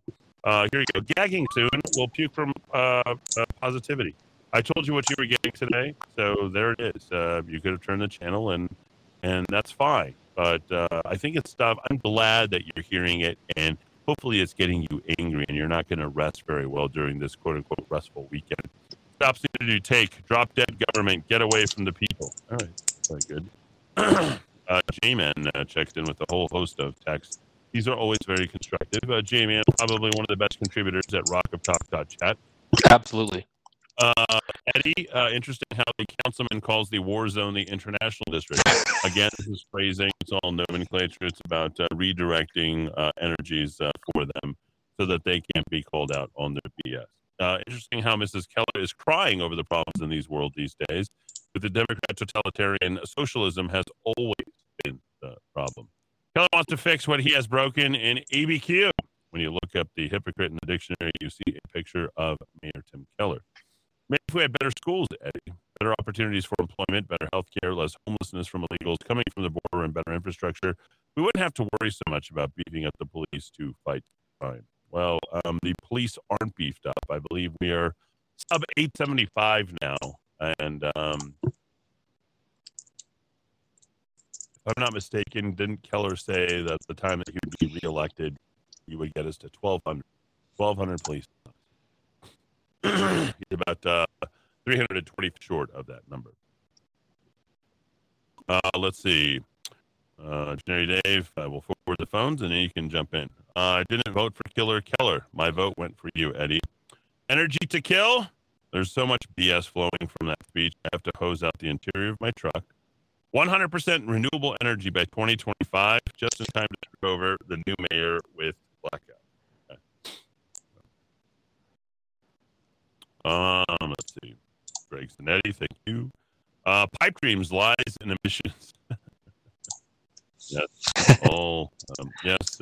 Send me barf symbols. That's very good. A well-constructed, response is most appreciated and very well read on the air. Let's see what else we've got here. Eddie, this is some sickening S to listen to. It's pure BS. Unbelievable. What a COS. These people are puking all over town listening to this BS. Yes? Good. You didn't hear it, and they didn't play it up, and, I'm glad that you heard it, right? I think, Dowd, I think that's one of the services we offer to our audience. We play things that you don't often get to listen to, and then the reality pipes in, and you complain to me like I'm the one who created it. I ran, folks. I actually did the running. I did the work. I tried to do what I needed to do, and you didn't do anything about it. So that's it. That's where it stops. I like how I'm to blame. Have you noticed that, Dad? Somehow I'm always to blame in some weird way. Like I didn't do enough. Like I was supposed to do something for somebody. Especially the Republicans. Eddie Mayor Keller, Roke, welcome fantasy. Welcome to Fantasy Island. That's about right. Eddie, please, for the love of God, say something. What do you want me to say? I talk here for 3 hours a day. What do you want me to say to you? Like, honestly, how am I supposed to make you feel better about the choices that your city makes? And again, it's by design. Embrace this. Listening to the self-licking ice cream cone is horrible. Please edit some kind of narration or something. It's like Uncle Dry Heaves from Marcus. Eddie, is this guy serious? What a joke. If that homeless guy sleeping under the tree is Tim's neighborhood, the police are being called. Trust me. Sounds like he's reading a storybook to a bunch of kids. Yeah, exactly. What kind of world is this? Let's see. The traffic cameras are just a Trojan horse to bring back corporate policy to Albuquerque. Tim Keller is a corporate pig. Everyone else has homelessness, so it's not just an Albuquerque issue. That's his excuse for his failures as mayor of Albuquerque. And Tim Keller is a clown. How about producing a show today instead of this heavily produced city propaganda? Well, you get to listen to it, and there you go. Thanks for listening all the way through, Brian. Keller is a DB. Medina looks like a Frito Bandito, at least. I don't know what a Frito Bandito is, but it is bad. Frank from in La Vega. What's up, Frank? Murder Mike is here. He's in studio. We'll get to him momentarily. These speeches are totally aimed at women with PhDs in liberal arts. They are literally farting into wine glasses and sniffing them on South Park. Nothing they're doing is... LaCroix, MacBook. These speeches just make me puke. Well, they make me puke as well, but I'm glad you're getting this. Hopefully you don't rest easy. Just turn on the radio and catching you're playing what I guess is a speech in a word pathetic. All that man does is anger me, Keller. I have nothing but disdain and honesty hatred for his whole administration. They are the epitome of the wussification of the America. This whole woke crap. What a pathetic joke. I can hardly listen to this. Yeah, but you are governed by it. You are run by it. You are owned by it. Day in, day out. This is what you got, folks. Throw up sign. Okay. Yuck, the Kellers are so fake. Double yuck. Kellers, it's like he's reading a children's book to a bunch of children. Hold on. Rock of Talk on AVA. All right, Junior's in the back working on some stuff, so I apologize. Yeah, that came through loud and clear, Brian. You there? Oh, okay, cool. He's on it. So we got support back there. Okay? Our engineer's here. Can you imagine if I had to give that speech? It could be like, your city sucks. You guys need to get your messaging here. Here's what we're going to do. There's no pay raises for the police. We've talked about how they'll do a better job if they get pay raises. That doesn't work. We'll do a better job if we work longer hours. So we'll get a better job if your mayor's at the site of every single murder scene and trying to make connections. And, heads are rolling, backs are cracking, and, we stop covering ourselves and blanking ourselves in prose and poetry. Really. It wouldn't be pretty. Like the state of our city. Well, we're 50th and everything. We got a terrible governor. I need some more money so I can handle some of this. I'm willing to go ahead and take a pay cut because I don't need it. Your city needs to go ahead and hire better people. And we're going to go ahead and de-unionize the entire city of Albuquerque, including getting rid of any sort of collective bargaining agreements. So that way we could focus more on the work of the city of Albuquerque. You should love the city of Albuquerque enough to want to stay here and earn your right to be here. And we're going to make our city work a little bit harder. I think that's maybe a pretty good place to start out. What do you say? I'm going to be in this neighborhood tomorrow, and I'm going to be visiting this business, and this business. We're going to ask them what they think. We're going to see what we can do and what we can leverage government to help these businesses, help this community. There's been 12 murders in this particular area over the last year. We have a huge drug problem. We are not going to be doing anything but cooperating with federal agents, and we'll put it on them. We'll make sure that what's ours is ours, and we're going to incentivize our police based upon the arrests that they make, and we'll bonus them on that type of thing. And they'll be like, "Whoa, what are you doing, Eddie?" Well, we have performance-based benefits now, no longer overtime. We're going to abolish all overtime. The more criminals you bring in, the more money you make. The more drugs you pulling out the streets, the more you get promoted. That's just kind of the way that it's going to work. I don't know, something along those lines. I'm just thinking out loud. And I'm going to fire Lawrence Rydell and all the 5 chiefs, the 5 parts of the administration for the police, and we're going to compete for that. And I'll take all new applications, and I'll go ahead and have an interim police chief until I find one. I'm going to do a national search, and I'll do it myself. I don't need your help. I've got me and my secretary, and we're going to put in for applications. And Dictionary Dave, please call back when I'm ready to forward the phones. I haven't opened the phones yet, bro. Okay? When I open the phones, then you can call in. All right? I'm literally speaking. I don't know what you have to say that's so damn important. I don't care if we haven't talked in a month. I don't need phone calls. I really don't. Not interested. Okay? If any of the droppings that people start to push in, go sign up at rockoftalk.chat. Come up with something that's well constructed. Come up with a text that's well constructed that I can actually read on air. Okay? Take the time. Stop ringing me. When I say the phone lines are open, that's when you call. Thank you. I'd appreciate that. My gosh. Let's see. Are you here, Murder Mike? Yeah, I'm sure. I'm just enjoying all this. Yeah, taking it all in. You're enjoying me getting angry. Just like, hello, we're not opening the phones yet. You can come in a second. Talk about whatever you want to talk about. All right, so let's get some more text. We all had to adjust except for the government. Shake my head. Yeah. Oh yeah. There was a lot of COVID blaming, COVID crying, whining, whimpering. Oh, we've all had to go. We came out of COVID and it's even more crime. Like, where? How did that become a reality?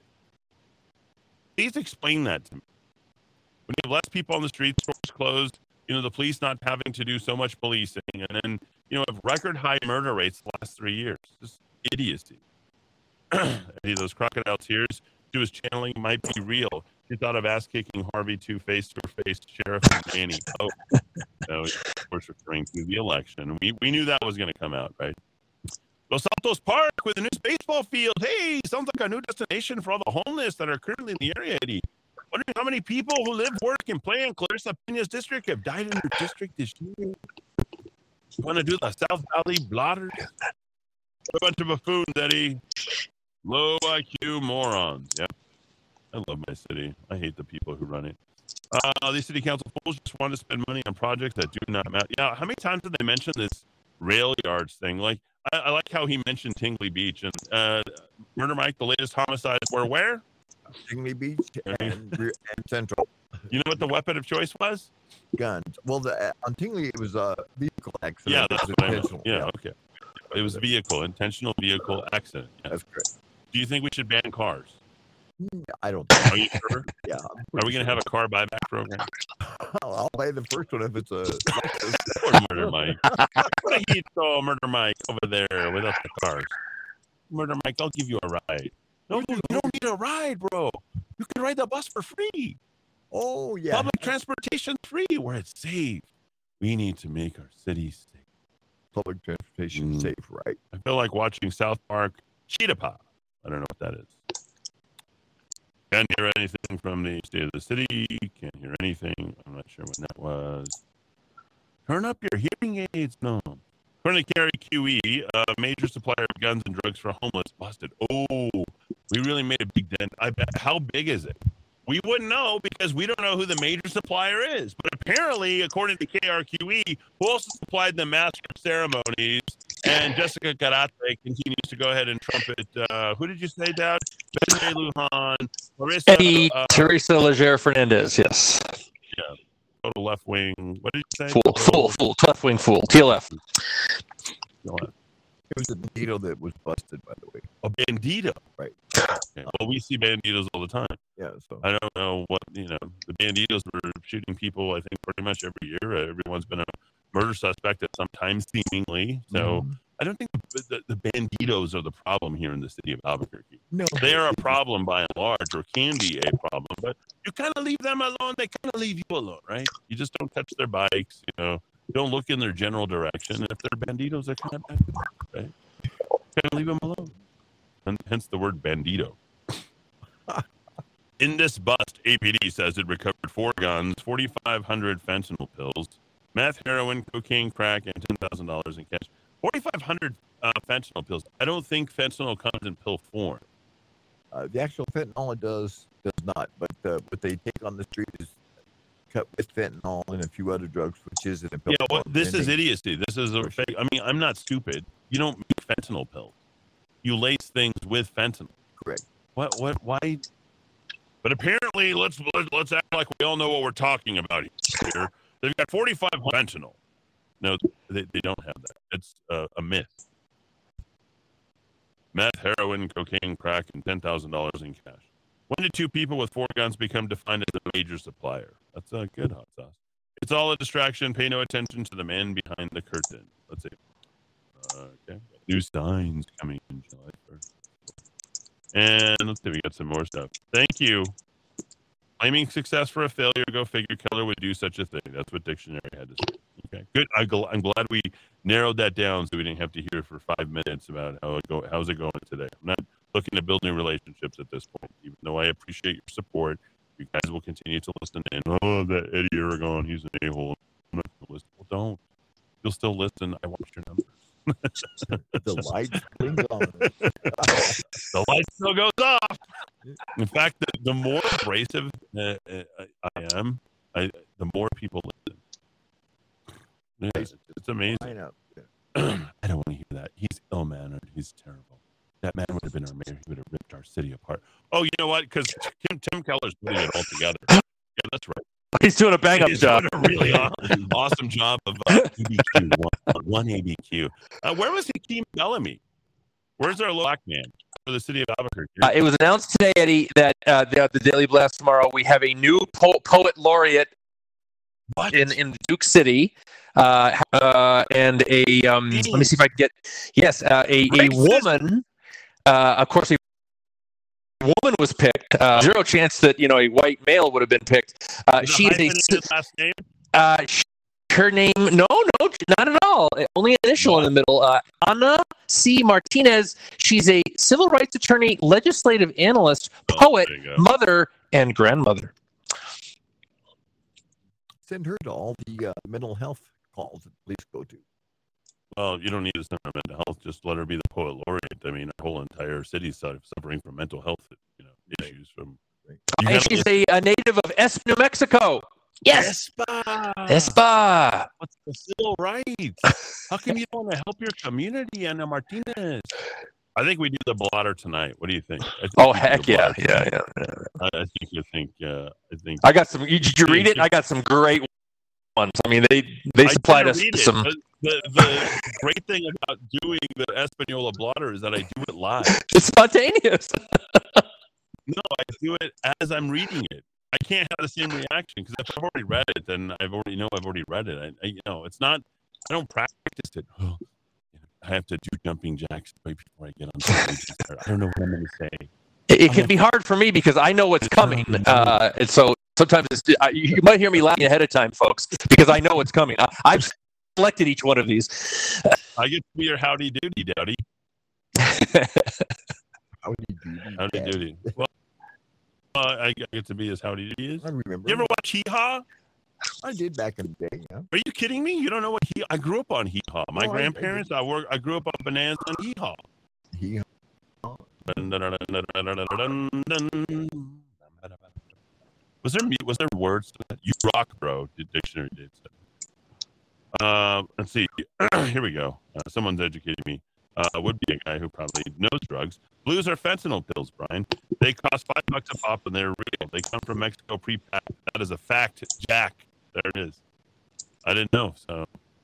And if you're looking for the blues, the best place to go is the Santa Clara Apartments in Espanola, New Mexico. the persistent problem property that we begin each police blotter with. Hold on. What's going on? Come over here. Hey. Well, what's going on? Come in over here. Brian's in the back. He's working on the computer. Okay, what's going on? Do you need some drink? You want to stay? Look, you can see over there. There's Dowd. Murder Mike's in there. You want to go strap on some earphones and listen? Okay, go in there and I'll let you on the mic. Okay, well, then go listen in there. Okay, I know it's killing you. Today's a tough one. Murder Mike, you stay on the same mic, bro. We have no commercials today because I can't get the nation's not back up yet. So once it is, we'll be all set. Yeah. But I talk and actually, you know what? The kid's making himself ramen. It was bologna sandwiches, which I've taught the children. They both got $10 to go to Ghetto Smith's. We went to Ghetto Smith's yesterday. They checked out. They did all their stuff. They were amazing. You tell the kids where they're at. Like we weren't sort of marketing for nutrition. I'm like, you know, I mean, I told them. I said, you know, homeless people, they don't even get half of this. I imagine this. And they're always, when we get to ends, they're like, well, Dad, do you have something for him? Do you have something for her? I said, no. But I never teach them to give homeless people money because they can buy drugs. Apparently, we know now, for those of you a-holes who are giving homeless people $5 a pill, you're basically giving them a knife or a gun to put to their head so they can go get $5 blues. So you're an idiot. So just so you know. But if you want to go have them give them, you can send them to the Salvation Army. There's hot food just over the bridge. They hand out sacks of food. I think 100 sacks. I stopped in there. So had them, they've gone over to the Salvation Army. But they cost more than $5, by the way, on the street. They're more like between $7 and $10. I'm not here to talk about how much drugs cost. That's besides the point. I didn't know you were out there. Are you shopping for drugs? I'm on the street all the time. Okay, well, we don't really care about how much they are. We got somebody who texted in that said that they're $5 a pill. So can we leave it at that? Yep. I've got my child in the room. He doesn't. Ask him how much money he made last night. Ask him. How much money did you make last night there, young man? $6. Wow. And what did he make? What did you do, Bastion? I ran 2 miles. I read 20 pages. What else did I do again? Oh, I washed the dishes. I kept quiet until 5 and no fights with my brother yesterday. And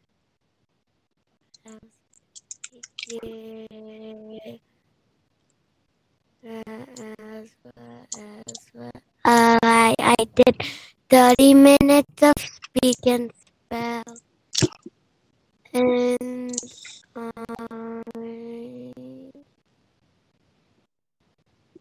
cleaned.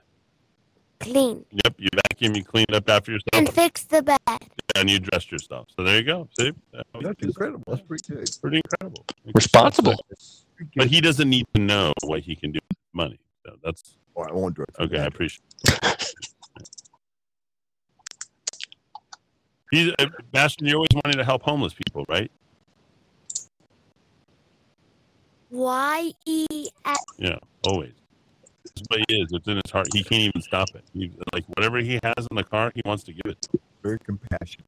More, it's beyond crazy, to be quite honest. He starts paying taxes, that compassion level will decline substantially.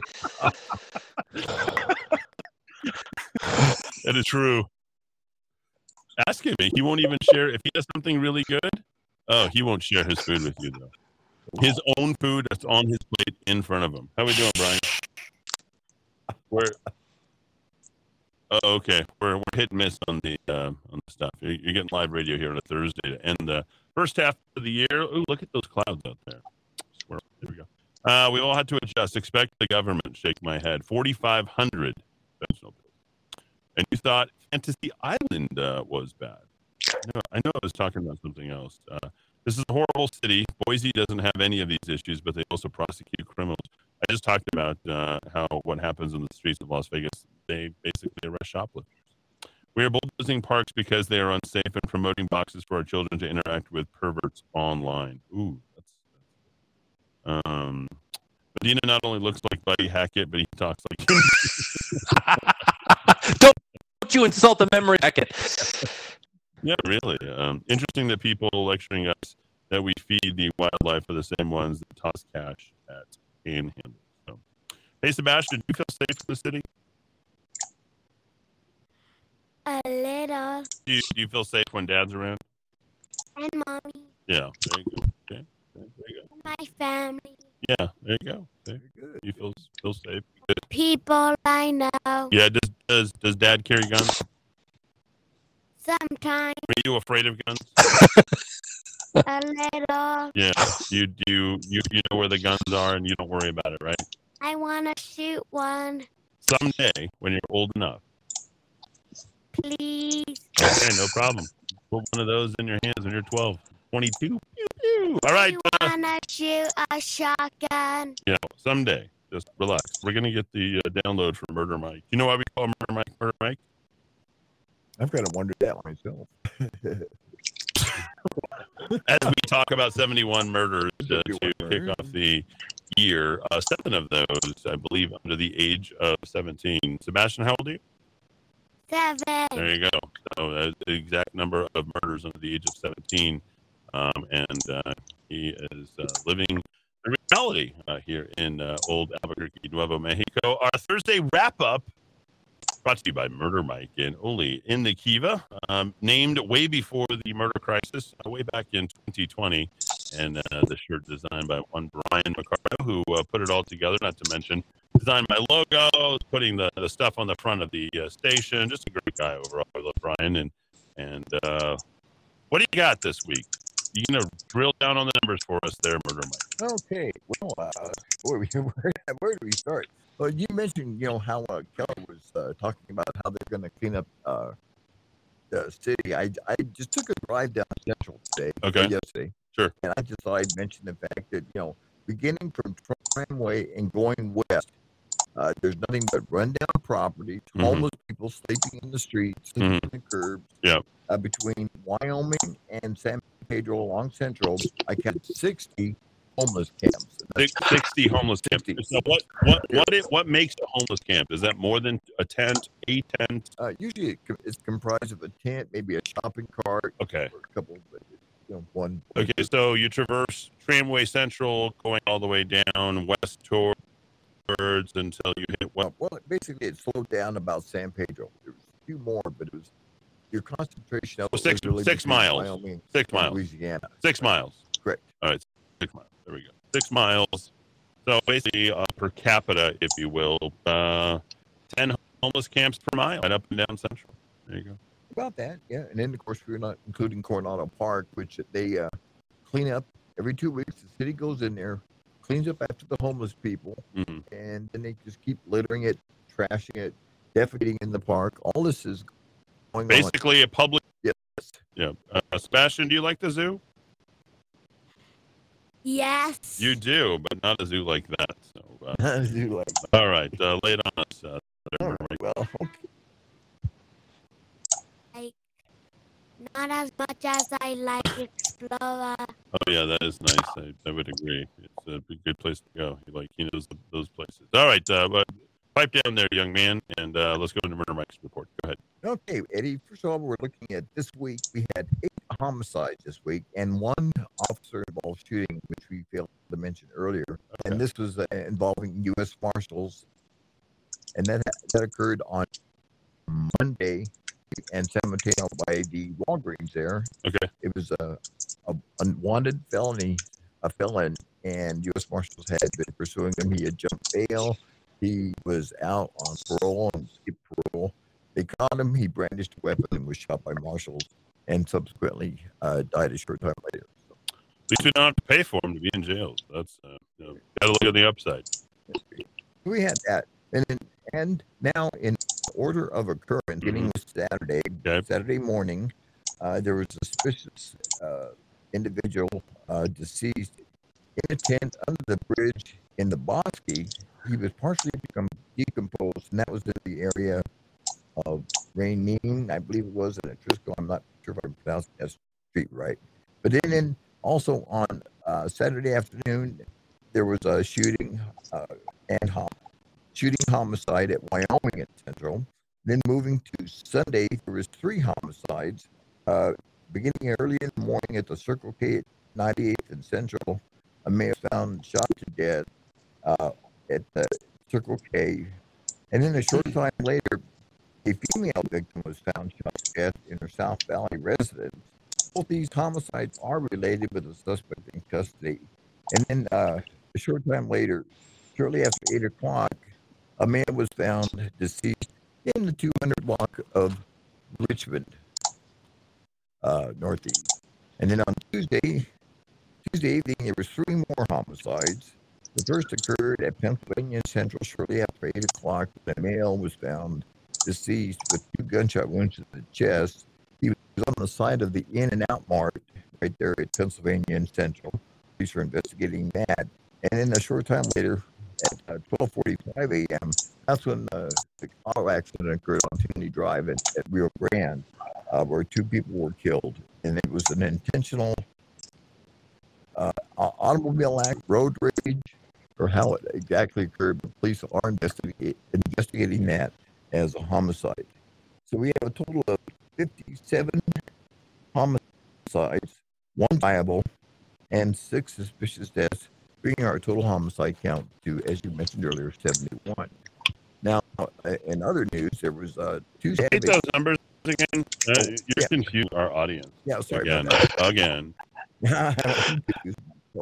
Okay, there's a total of 56 homicides. You're looking at last week's numbers, and then we're not counting the 1 justifiable and 6 suspicious deaths, and then plus the 80 brings us to 71. Okay. And then there were stabbings. There were 2 stabbings this week. A male was stabbed in the head. He was in critical condition. And then last night, did we find out whether or not he lived? I'm still working on that. Once they get to the hospital, it's hard to. Yeah. So what happens at that point? Well, when they get to the hospital, then it basically is taken over by hospital staff, and then violent crime and homicide. Why do they limit information? It's about HIPAA. A lot of it is HIPAA. Once you get to the hospital, crime is committed on the streets, and we're worried about HIPAA laws that we're forcing vaccination. So there you go. Yeah. Hey, so Sebastian, did you say no to the vaccination this week? I never wanted a vaccination. There you go. I mean, Daddy, couldn't have said it better. Yeah, you can leave. You don't have to listen to that murderers, but I'd rather that people get after me. It's like, could you let your son listen? How could you let your son? Well, it's better than that. Than you guys who decide to expose your children to drag shows at the New Mexico United Stadium. How about that? Or, marching down Central in a drag queen parade. Yeah, Bring the kids to watch in my opinion, that's a hell of a lot worse than murder. extremely. Yeah. Talk about traumatized for life. Well, there was the 2 stabbings. There was also two other shootings this week. They were non-life threatening. There was 33 shots fired call, including one that happened on Sunday night in downtown Albuquerque, where 4 individuals entered the Sunshine Building. This is about a little before 2 a.m. with assault rifles and began shooting at cars and pedestrians. This was quickly brought under control by APD. They saw them going in and put a stop to it really quickly before anybody was hurt. So, and then there was a total of 30 aggravated assaults. There was a total of 30 assaults. 15 were aggravated with gun enhancement, and 15 were simple assaults. What's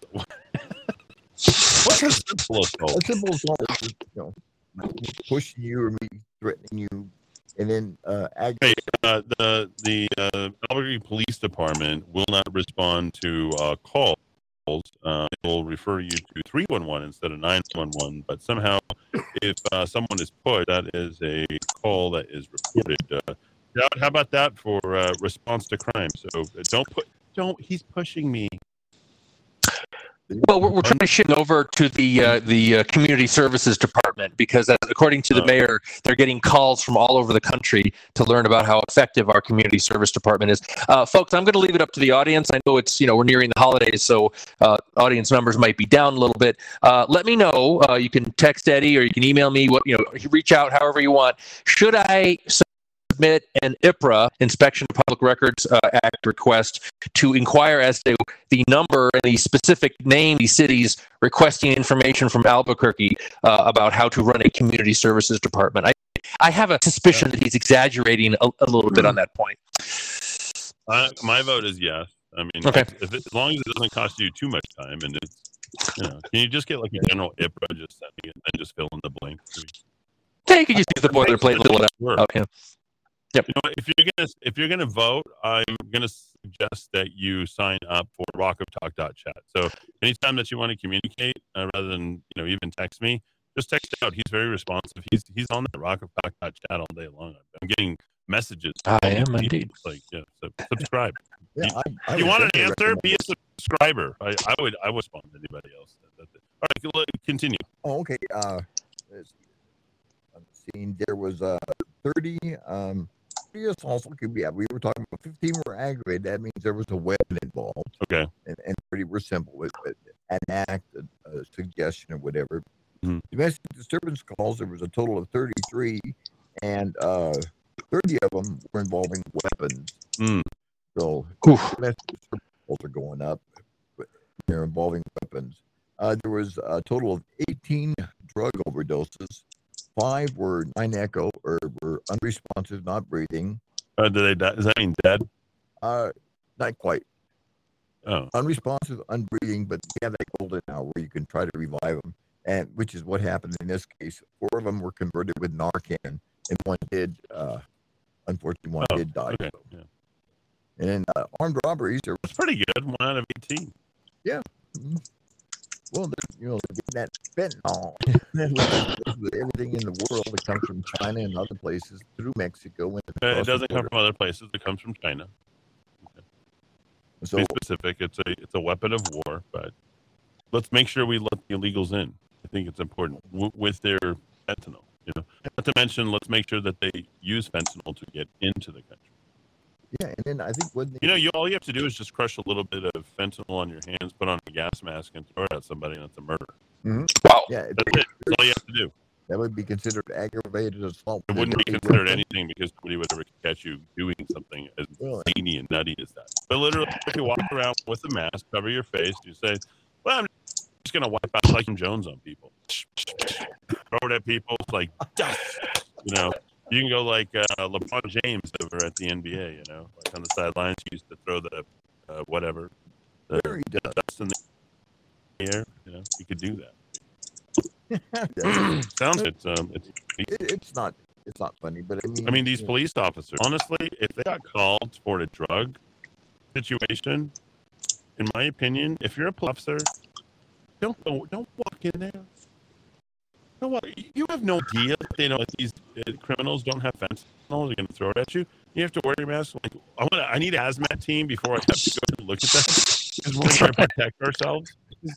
Honestly, these police officers, they OD, and if there's 2 or 3 of them that are there and they're not even make the call, like these people, as soon as they ingest, the moment they ingest that fentanyl, 5 seconds later they're out on their asses. And you have to call for Narcan. Like, it's dangerous.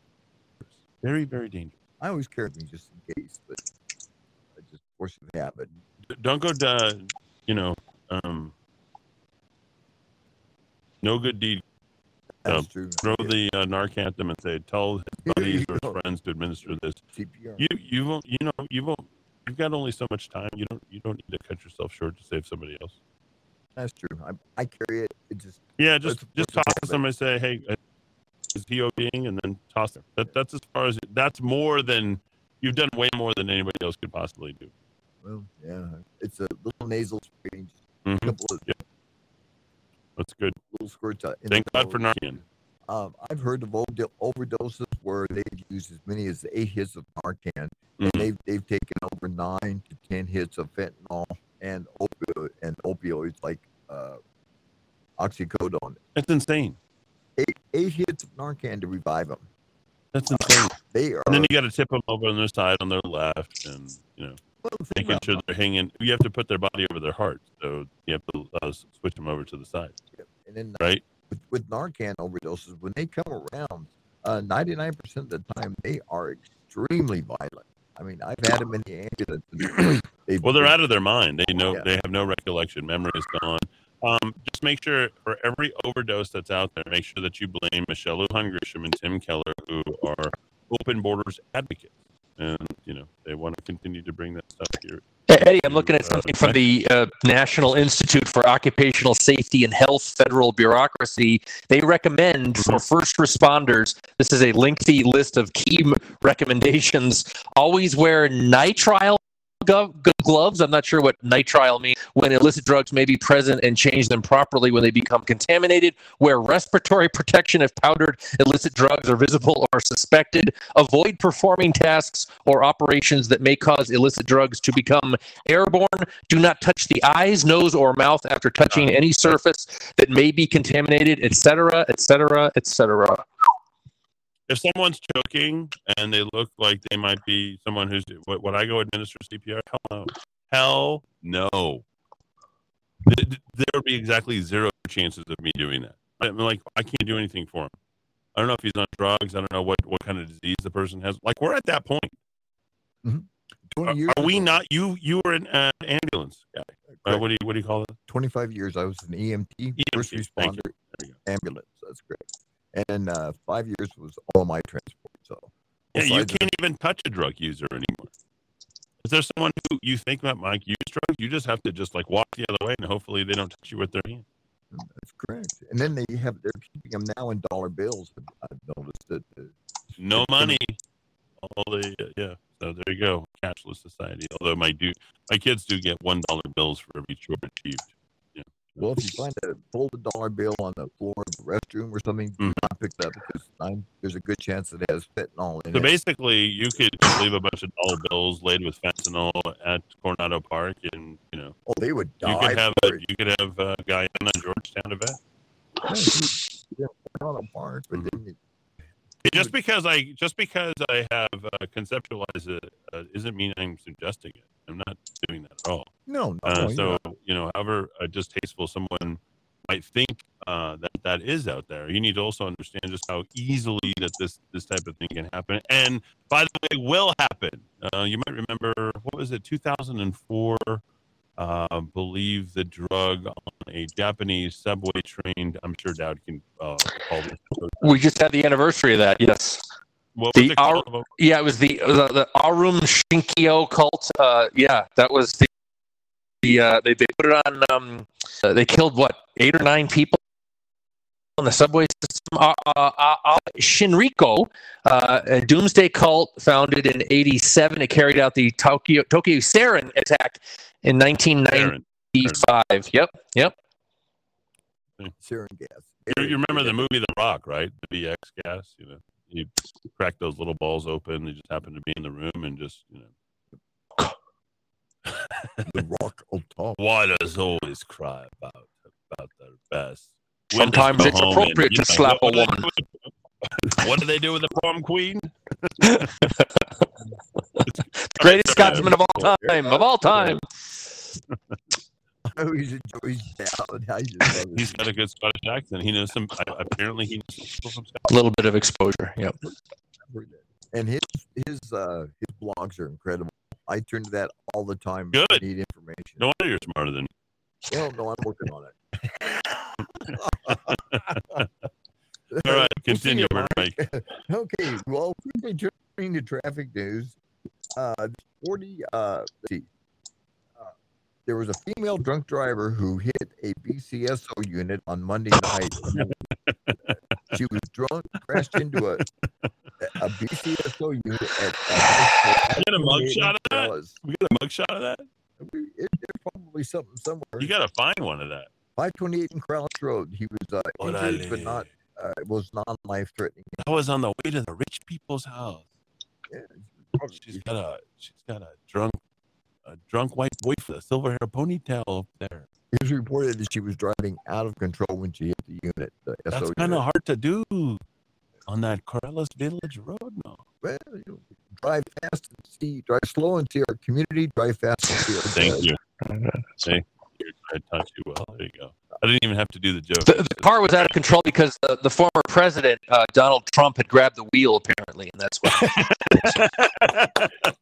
I'm going to let you guys do the show. I'm here all week, folks. He was lunging. He was reaching. He was grabbing at it. Oh, my gosh. Literally, coach. Yeah, well, and then sticking with traffic news, on Tuesday afternoon, there was a vehicle versus pedestrian accident at U Central. That never goes well. A female pedestrian was hit, and she is still in critical condition. So that was a bad crash. Yeah. And then The driver was probably drunk or on their phone, or likely both. Well, Eubank and Central, that's a bad intersection. Can be. I lived right there. That's where Officer Webster lost his life over at Lemon. Is Lemon? Did he get life in prison for shooting Officer Webster? I'm not sure. I mean, I saw just the worst of our community right out in 25. I was on the scene literally 2 minutes after it happened. I call. Mm-hmm. Yeah, well, you're right. You were right down the street from there. Yeah. The end of very famous international district. Less than a half a mile. Parole. He got life without parole. Oh, he did. Good. Thank you. 2019. Yep. And go look at the video of him just wailing on somebody in front of Banana Joe's downtown in 2017. Gruesome. Yeah. He was a bad hombre. You think? Yeah, I think cop killer. Yeah, cop killer. He didn't care. So. And then over the weekend, we'll move along here to street racing. We were talking about that earlier.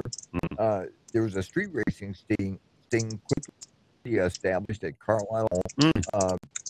Evidently, the social media, they had posted, a lot of the racers had posted they were going to start racing at Carlisle and all. And the police got a hold of it. They had Air One up. They had units in the area, and when they began racing, the PD and SO combined, along with state police, converged on them and made a total of 60 arrests. Really? 60 tickets and arrests. Not all of them were arrested, but they managed to apprehend at least 60 of the drivers. Oh, look at that.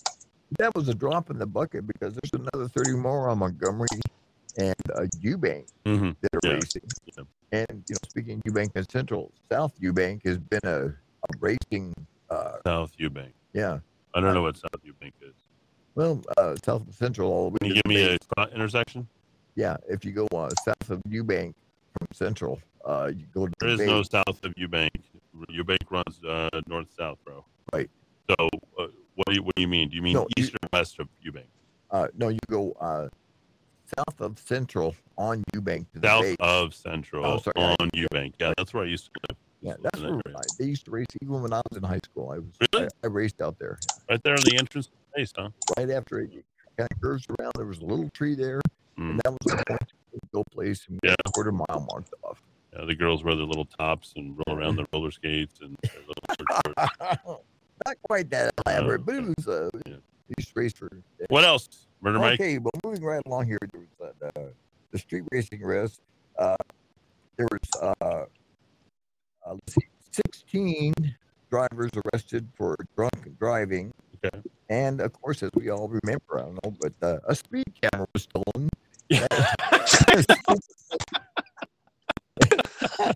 And that was in front of Cornell and Liv. And it was stolen in the middle of the day. Way to go, Brooke Poisson. PD is working on more. And you know what? You know what the definition of you know what? Anyway, I'll just say this: watch how stupid they are. They'll replace it, and it will go get ripped off again. Yep. You know why they put it there, right? Well, the 7-year-old I got one number. Right, and then there's one also at Cole and Cornell as well. Same area. Same. I'm through there all the time. Yeah. I wonder how it gets me going on my scooter over there. There's that big guy on his scooter taking his laundries. Riding a scooter in this town is pretty dangerous. Although I've actually been. I've only fallen once. So, that's good. The curb snuck up on me. I didn't see the bump. I hope you're wearing a helmet. No, I'm not going to wear a helmet. Get real now. I'm a high performance athlete. I can catch myself when I fall. Yeah, and unlike many of you women out there. At the same time. Well, I'd like to close just by encouraging everybody to subscribe to Dow's blog. It's really Okay, that's informative. how nice of you. Can we encourage people to go to Metro Mike's? Yeah, I hope so. For the latest and greatest in radio equipment since 2006. Equipment, collectibles. I just got in a huge box lot of Star Wars collectibles. Really? Complete.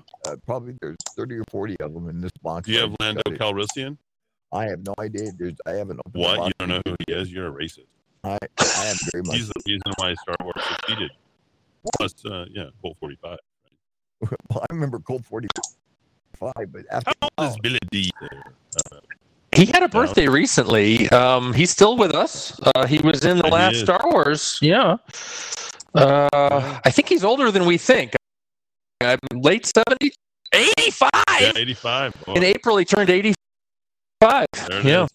Lando Calrissian. Dynamite taste of Colt 45 works every time. Every time. When I was practicing alcoholic, I was 45. There was Steel Reserve, some of the more cheap stuff that would just get you drunk on your, you know what. That was your go-to, huh? That was one of them. Better than putting a 40 in your head. Well, yeah, you put a 45 in your mouth, not into your head. So.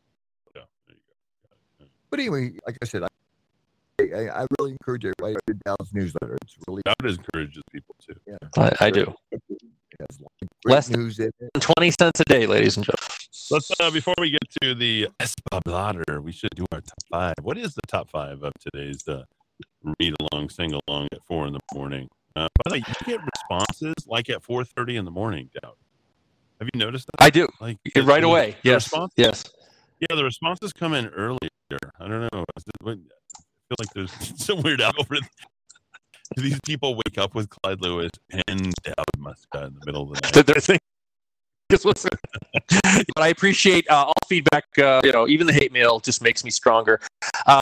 And I receive very little hate mail. It's almost all encouraging. And like I said, Eddie J-Man, we got Mr. Chavez, I think, online. I mean, we've got some real regulars who are just coming in on a daily basis, and we appreciate their feedback. And you can be part of the community too.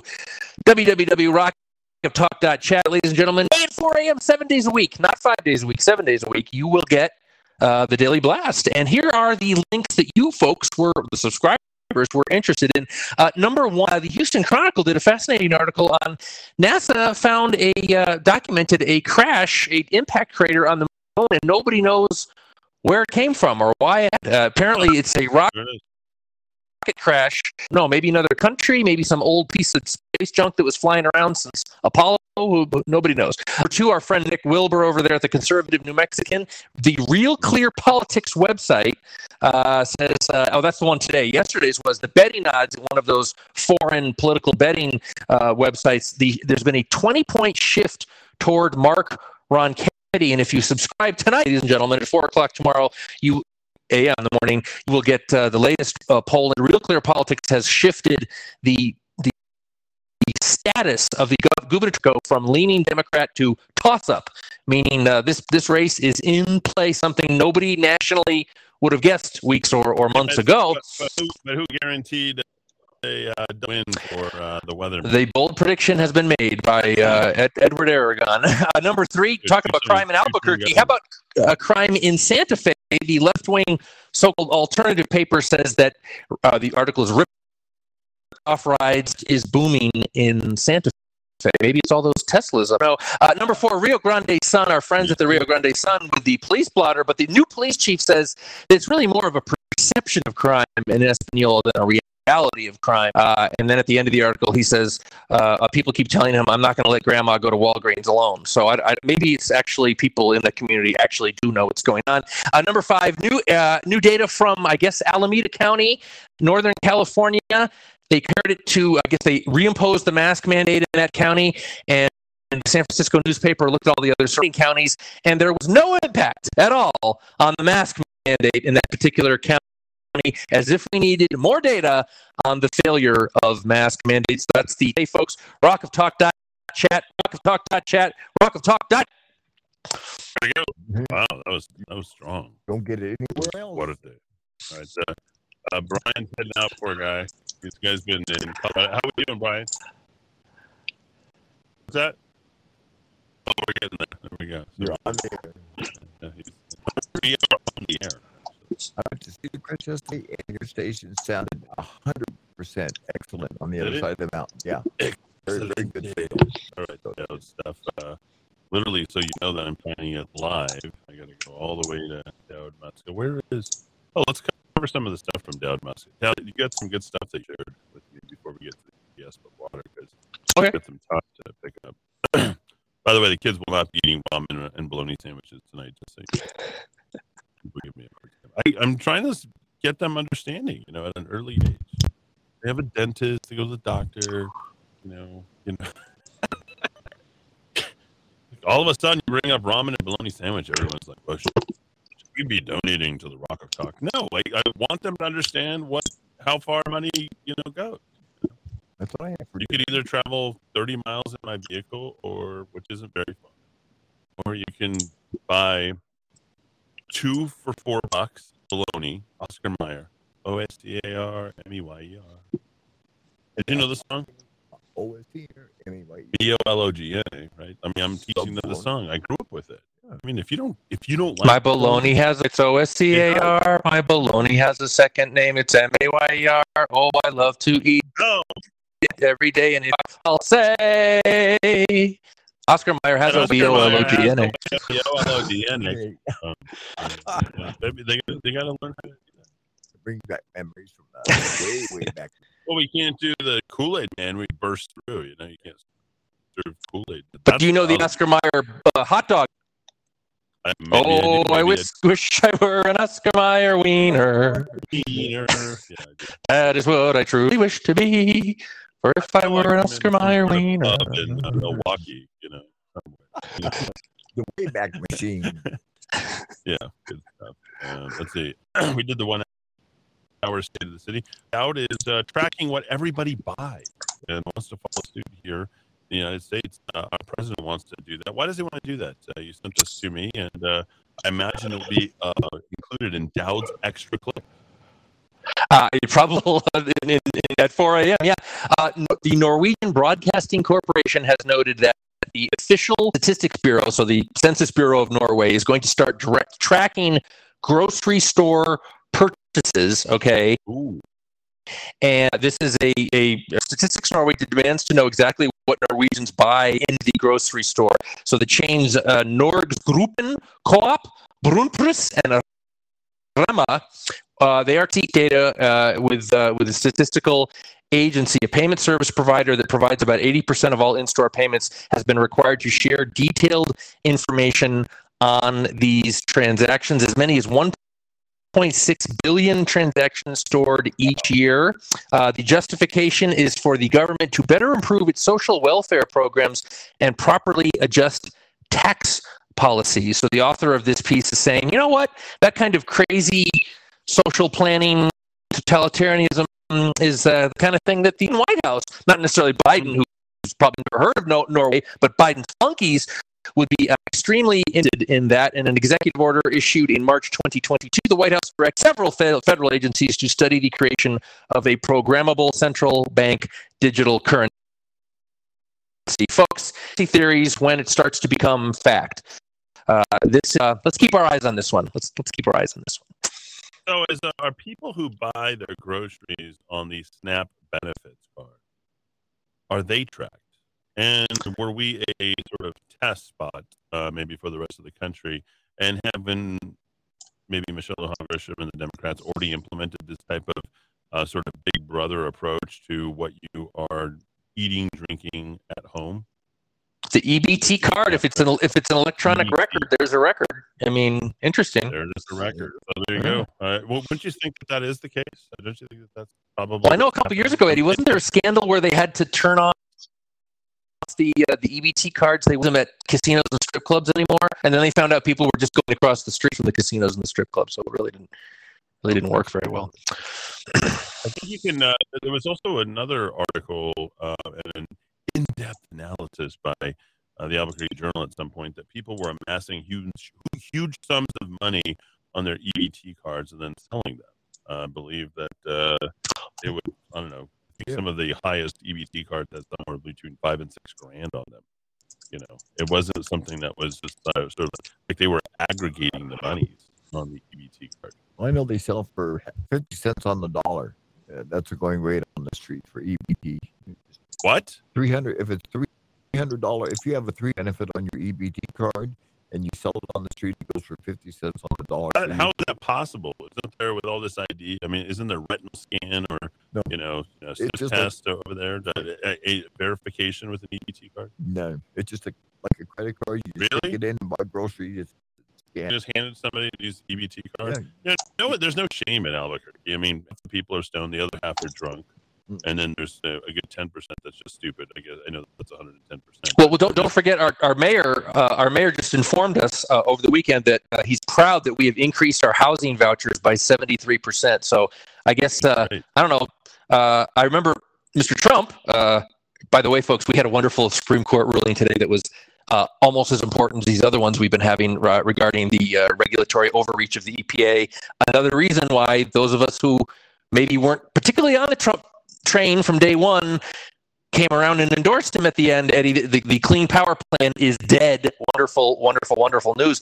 Trump used to talk all the time about how the numbers on food stamps had been reduced during his administration. I mean, you can tell the difference. Keller brags about handing out 73% more housing vouchers, whereas one particular politician I just mentioned was celebrating the fact that fewer people were on welfare. A good way to tell the difference between two types of politicians. There you go. All right. I should probably think that my kids would probably do particularly well on those types of things. The first thing, their first question is, if they don't spend it all, do they get the money in their pocket? Dad, if I don't use my full $10, can I have the other $250? Like, they're literally counting that. That's their first question. Good lesson. That's aggressive. That's entrepreneurial. Very. Yeah, Dowd also shared a tweet with me from Ann M. Peterson. Dowd and I should probably be on the lookouts for someone looking to come and take us down from Stonewalla Brick and Portland and Actress Pride, or expect our wrath. Wow, Dowd. The LGBT community looking to take out one Eddie Aragon in cold blood, possibly murder him, according to the latest from the Portland stadium out there. Pretty sickening. Well, this is news to me because I'm not aware of this. Apparently, this is like an anime gaming character that they expect our wrath. Apparently, the character was I don't this anime stuff. I'm sorry, I just can't get into it. May Borowski, the anthropomorphic cat from Night. As you said, Eddie, the banner that went up at the I guess they're called Timbers, the Portland Timbers, the Major League Soccer. They held these huge banners up talking about Stonewall, the heroic gay rights uprising 50 years ago. But But listen to this, folks. Our pride or expect our wrath. There's a slight sinister connotation to that, I would say. Is that, I don't know, incitement to violence maybe? Is it maybe subverting democracy? Maybe those people in the stands in Portland should be looked into maybe? I don't know. Worrisome to me.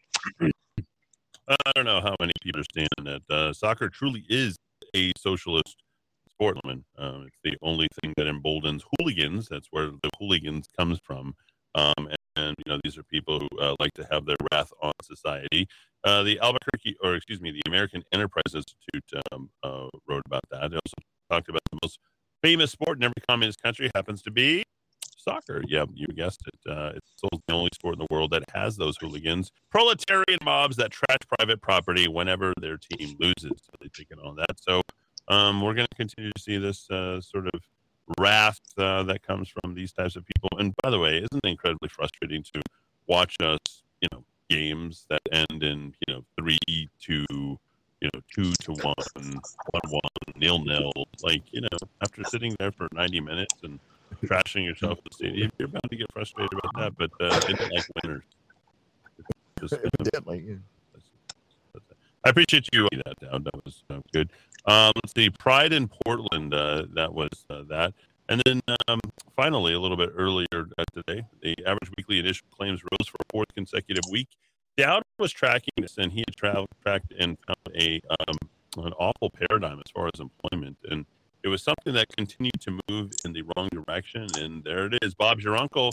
It is now confirmed by all accounts now, based upon your rockandtalk.chat article 3 weeks ago. We are officially going to be in a recession.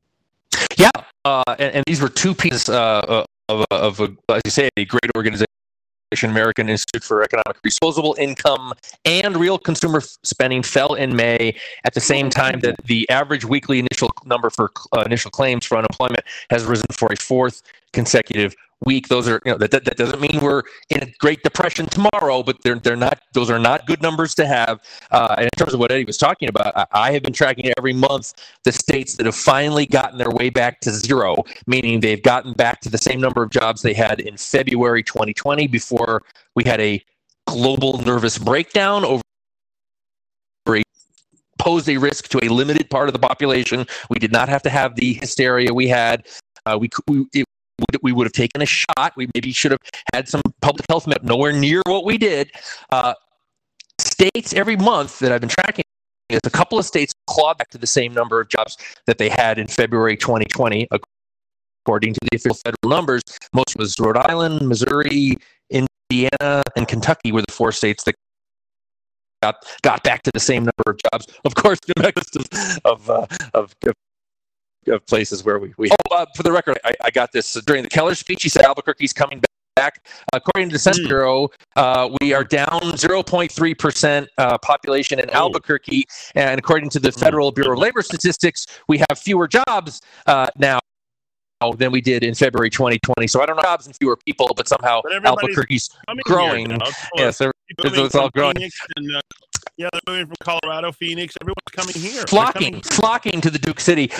So anyway, last month, I looked to see their way back, and no states had clawed their way back. And Eddie, I'm actually working on a piece. I'm going to try to start writing it again for my national column if I ever get a free moment. I think there's a whole bunch of states, and this kills me to say this because I don't know if it's ultimately going to be true. I don't want it to be true. But there are going to be states, the environmentalists years ago used to talk about peak oil. I think there are definitely some states. I think New York State might be one of them. Vermont might be one of them. Almost certainly my native Connecticut might. There are states that never have more jobs than they had for the lockdowns. Why? Because they're still so far behind. We're about to have a recession. They have declining population. They're below replacement on the birth rate. There's no business investment there. There are, I think, a number of states, maybe as many as 10, that will never have more jobs, more employment than they had the month before the Rona lockdown. That is a milestone in this country. You do not want to be one of those states, but New Mexico is trying very hard to be one of those states. We will be one of those states. Katie by the door. Things about to get bad. They go from bad to worse and longer to get worse in the state because remember, we just create jobs. We have job fairs for jobs that don't exist to say that we're having jobs, and more jobs, and we're just not bringing them here to the state. I like how the Albuquerque Business World says, the crane report. What cranes are you even talking about, bro? People own the crane. Like, not getting the hell out of Albuquerque. Very uplifting. Yeah, it's very uplifting. A couple of the GRT, speaking of businesses not moving to New Mexico, there's a very good reason when it comes to the showdown, as it comes in that very famous movie that Dowd and I love so much, There Will Be Blood. When it comes to the showdown, we'll be there. Me and my, the whole thing. We don't get to compete in that dog and pony, as you know, Murder Mike. And you don't happen to know the reason for that. It's not the number of murders or quality of life. But actually, something is just dollars and cents. Bottom line, the P&L statement just don't compute as well because there's something called the gross receipts tax, and it is gross, and it is a tax, and there isn't very much that's prettier than that. We are one of two states, I do believe, and Dowd had the latest in yesterday's write-up, which you got exclusively and ahead of time directly at rockoftalk.chat. That's rockoftalk.chat. Dowd, what do you know? Yeah, folks, we are getting the world's smallest tax break as of Friday. I guess that's tomorrow. Your governor signed into law and proposed during the legislative session to reduce our treasured gross receipts tax, which is a kind of a super sales tax. Other states have the wisdom to tax their sales at the final point of consumption. Our gross receipts tax applies that tax all through the value chain. So even if you're unless you can buy an exemption through the legislature if you have good lobbyists, but for another day, we are going to see these.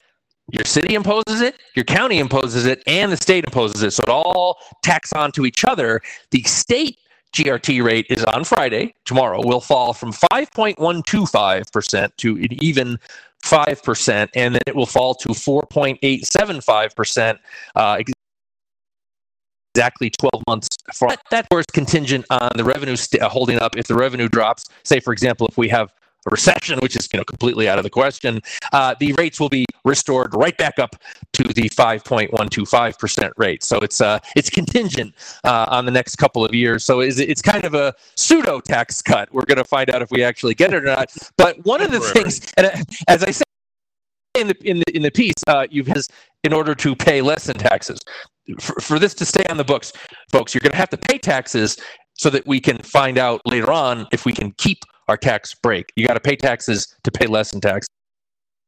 There you go. The great fiction of this, it's minuscule. Washington State has reached out to me because they're looking at their mission there in terms of paltry tax cut. The think tank that is the Rock of Talk has been contacted by a think tank in Washington State on this issue. Okay, we'll take any tax cut we get. The problem with that, with being grateful for this minuscule, paltry, dare I say, NIGARDLY tax cut, which is not the word you think it is. It's from the Norwegian. It has nothing to do with what you think. We discussed that a few. My sister Eddie, by the way, really liked that your commentary on that. The derivation, the Norse derivation of that particular word even though it has nothing to do with race. Moving on, we have had our GRT rates really hiked across the board at the municipal and at the county levels. I walked through the last, the new century, January of 2000, up to tomorrow's tax rates, and I look at the overall burden, not the rate, but the burden. For example, if you have a tax that goes from 4% to 5%, a lot of stupid journalists and people like Paul Getting think that's a 1% tax hike.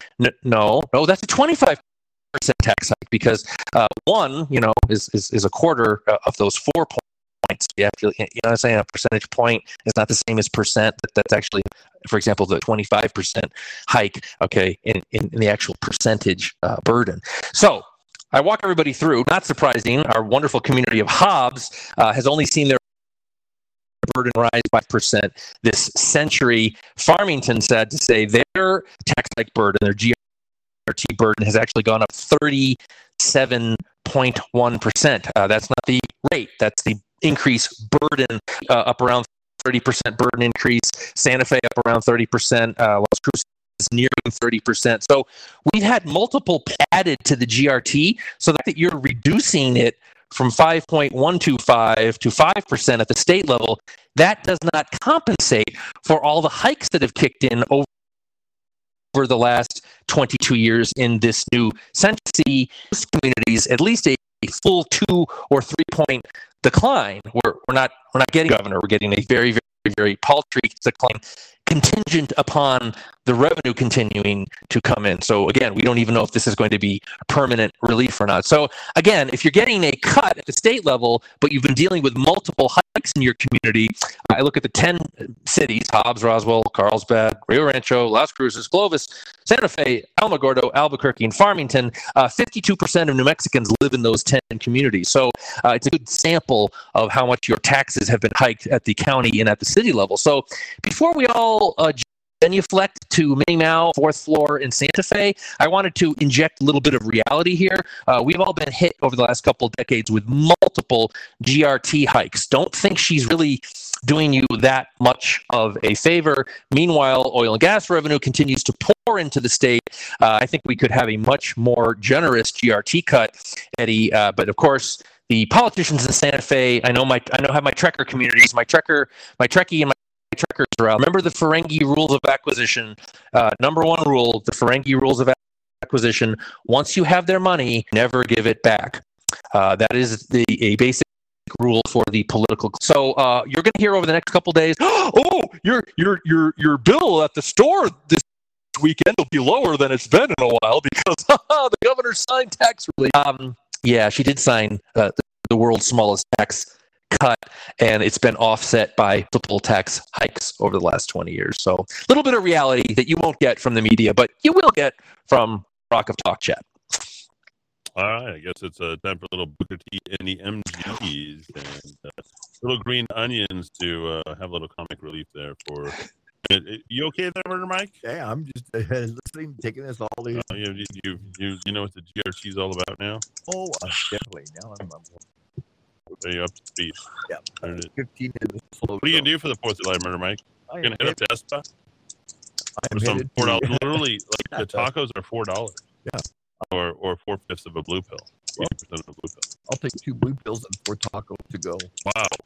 Yeah, that's Headed to Bandelier for a couple of nights. What and is then Bandelier? The National Monument up there by the Indian roads, Bandelier. I got to tell you, there's a wonderful place you need to go to. Have you been to Meow Wolf? Yes, I have. You have? It's Yeah, I'm a years. big fan of Meow Wolf. So I'm into stories and stuff. That place is You need to listen. incredible. You need to listen Saturday 9 a.m. I have a conversation with Jeff, and I make it the least straight talk with Jeffrey Candelaria that he's ever had. Really? Oh, Yeah, it's I always dope. listen every Saturday. Yeah. You mean straight talk with Jeffrey Candelaria, featuring Jeffrey Candelaria? Featuring Jeffrey With Jeffrey Candelaria? Produced by Jeffrey Candelaria. Yeah. I actually worked with Starring Jeffrey a long Jeffrey time ago. Candelaria. Yeah. Yeah.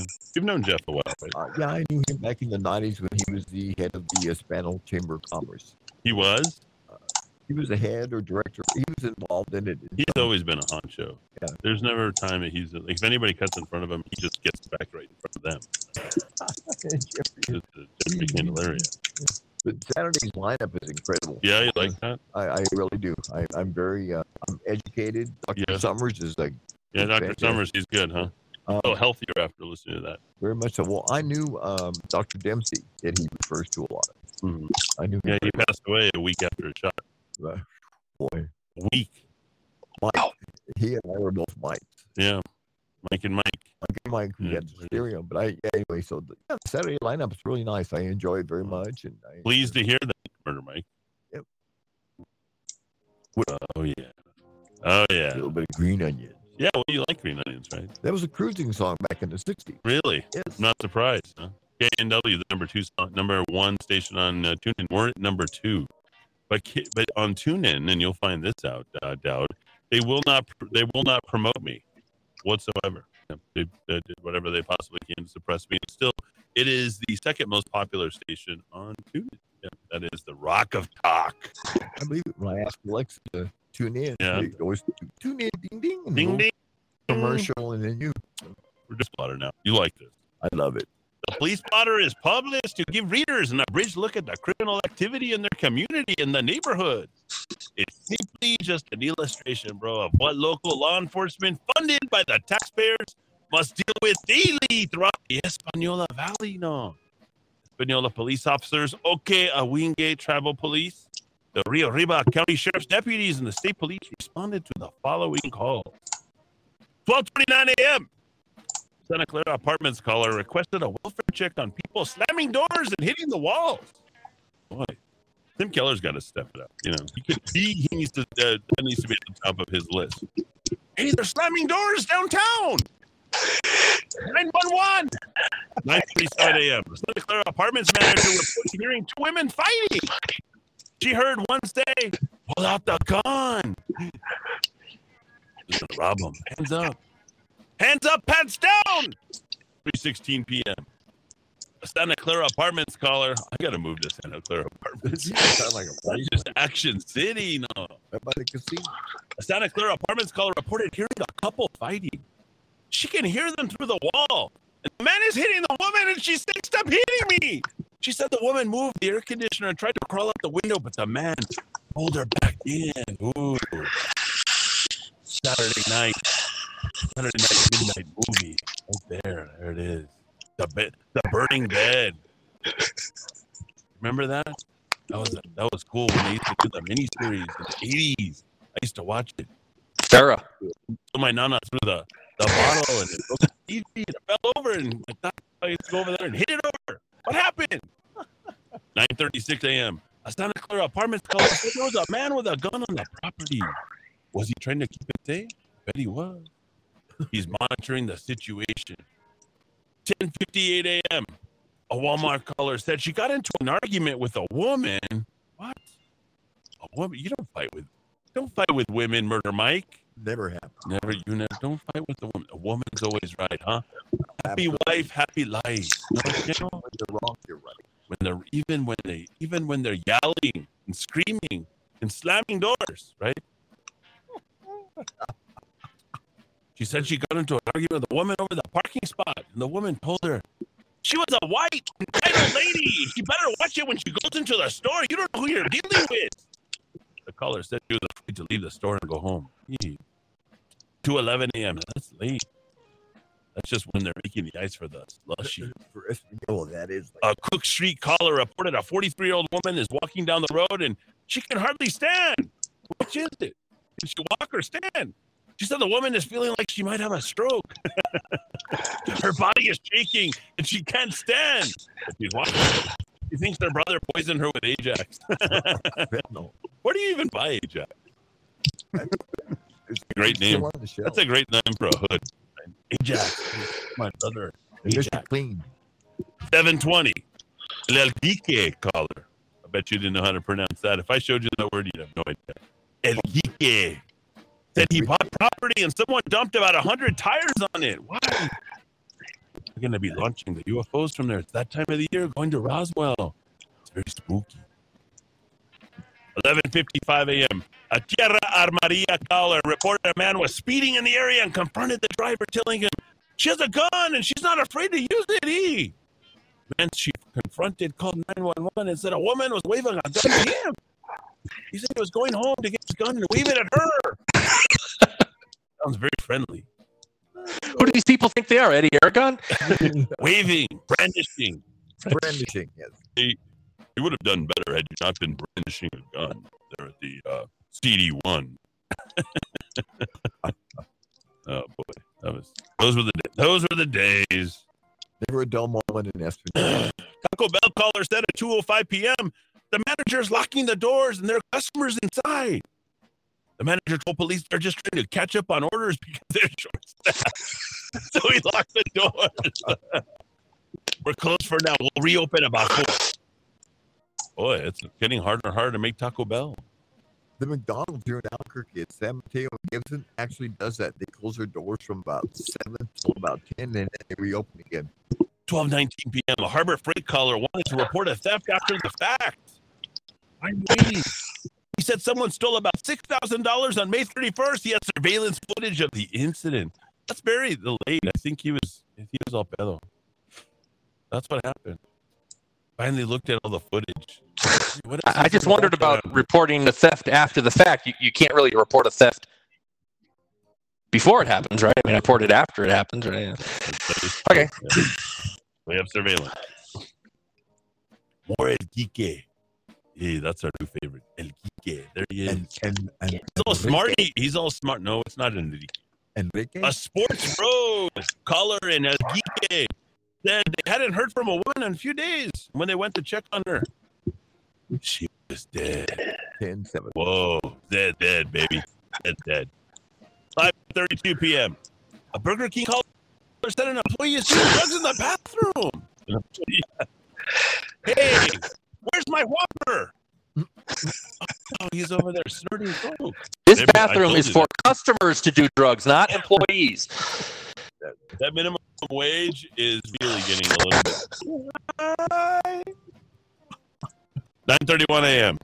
A private drive, 1007 in Alcalde color, thought his ex-girlfriend put nail polish remover on his mouthwash, and he wanted to speak to an officer. How would he even know that? What does that mean? We've all been there, bro. Yeah, oil. She tried to poison me. That's called the Española arsenic. You start putting their nail polish, right? It's better than the eyebrow remover, right? 12:07 p.m. A West Don Filigonito. Wow, the names this week. Caller said 3 people are in an abandoned house and are using the water hose from next door because there's no plumbing, electricity in the house. 2:12 p.m. A Sunday Lane caller wants an animal control to pick up a mean dog that just sits under the mailbox. Can't get the welfare check. They're ordering a lot of dog food up there by Amazon. Yeah. Up in Espa. 3:07 p.m. A County Road 37 and State Road 68 in Alcalde caller requested a welfare check on a man lying in the weeds. That's kind of very distinct, right? Lying in the weeds. He's over there lying in the weeds over there. Which one? 3:21 p.m. A Rio Arriba Literacy Project caller said, that's very in-depth. Said she left her bike behind when she returned from the store. The bike was gone. How am I supposed to get home? You want me to walk? Oh, I know where this place is. Hey, this falls under the unpunished. You're volunteering in a literacy project, and you leave your bike out. Somebody takes it. So, maybe the people you're helping aren't really worth helping. I'm just throwing it out there. Yeah. Well, good way to look at it. Good deed goes unpunished. 4:38 p.m. A Rock Christian ship caller reported a man is possibly on narcotics. He's in the hallway across from Food King, partially undressed. Definitely on narcotics. 4:52 p.m. A Walmart caller said his gun was stolen after he left it in his car. Of course. He thinks the person who stole it is an employee who helped him load his groceries. Why? Did he walk back into the grocery store to go continue sacking groceries after he stole your gun? 7:06 p.m. A Calle Valdez caller reported his ex threw a rock in his windshield and broke it. She better pay for it. I pay for her every month. I know I'm 6 months late, but she broke my windshield and she's gonna pay me. 3:56 a.m. Ooh, that's late. An Abiquiu fire station caller said he feels like someone is trying to set him up. Boy, 3:56 a.m. He said it's hard to explain, but I want to speak with an officer. 3:59 p.m. Little Caesars employee reported they were giving change to a customer when a man ran into the restaurant, took the money from their hands, and he ran off. That's a good point. A good exchange right there. 4:16 p.m. A Walgreens caller reported an employee was giving him $50 in change, and a man stole it. And then he ran off. A lot of this going on. 6:17 p.m. A North Riverside Drive and Loudermilk Street caller requested a welfare check on a man lying in the street. Police determined he was very drunk. Another day in Española. 8:17. An OK Travel Center caller requested a welfare check on a man with his pants down, passed out at the library. Not a good place to pass out, but not a whole lot of people go into the library at 8:17 p.m. generally anytime in Espanola, but particularly at 8:17 p.m. You're at the casino. A good place to sleep. The library at 8:17 p.m. in Espanola. Hey, 11:18 it's optional. p.m. Walmart Color City feels like he's overdosing. Oh, my head is, I'm sweating. But he hasn't taken anything. Flashback. Finally, we hit a little pay dirt there. 12:26 a.m. A color requested a welfare check on a shirtless man in the middle of the road near Espanola Valley High School. The caller said the man has his arms out and he's yelling and jumping in front of a vehicle. Maybe he's just trying to wash cars or collect money for the latest family to lose one of their loved ones. It's sad, but you see a lot of that at intersections there. So there we go. Oh, the green onions ran out. Yep. Lost a little. Replay. You want to replay again? Yeah, Okay. We'll that's get. a good song for Espanola joke.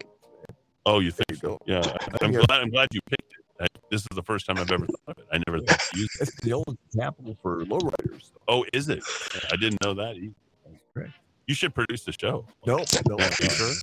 Let me get back on this course. I appreciate the time. 12:26 a.m. No, 1:54 p.m. A Walmart caller said a woman pulled an axe on him, then got into the minivan. Yeah, We've all been there. Yeah.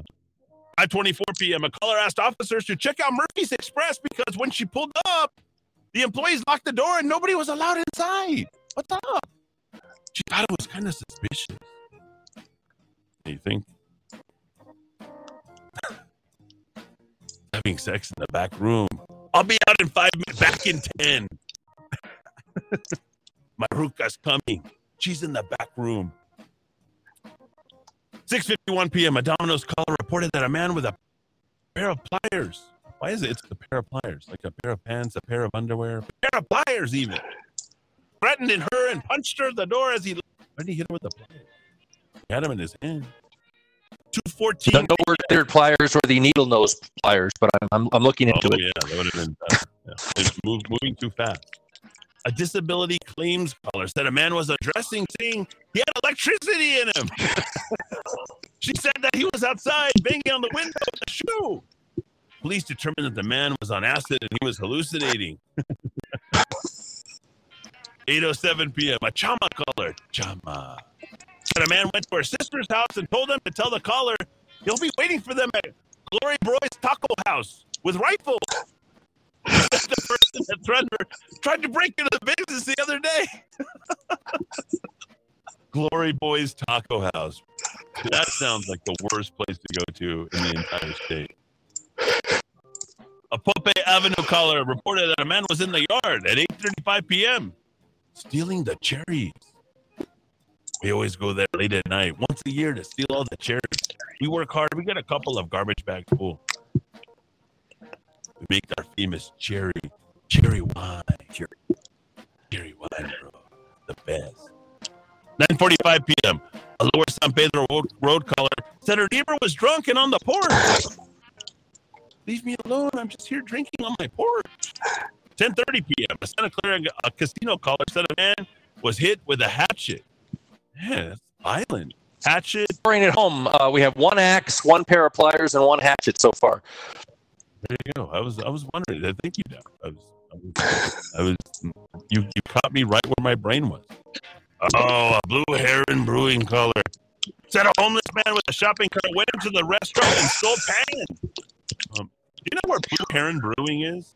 There's nothing between Blue Heron Brewing and anything 10 miles. How is anybody homeless? And how is anybody going to steal anything from there? You're not that homeless. The very brew house there. 9:42 a.m. A Lowe's home improvement caller said a shirtless man with a baseball bat was walking and he thought it was kind of suspicious. Police determined the man had a bat because he won Chimayo and used it as protection against the aggressive dog.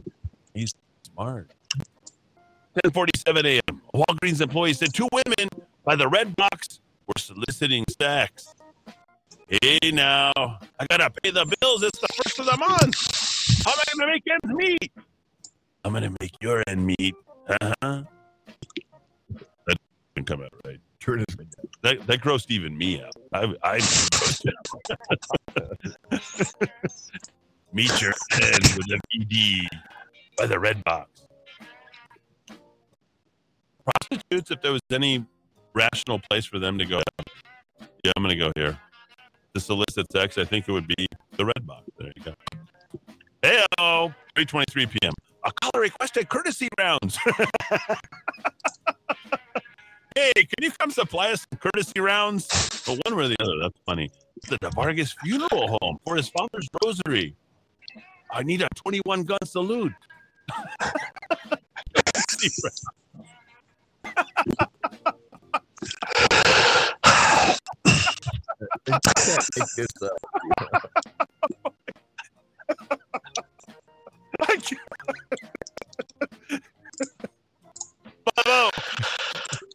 Father just passed. I'm really sad. He was a good man. He deserves a 21 gun salute. Can you come give him some courtesy rounds?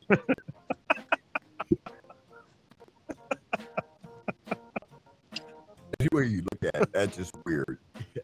Because he'd been receiving threats via text from some family members.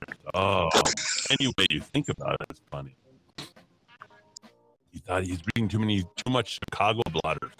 That's what happens at the Chicago place.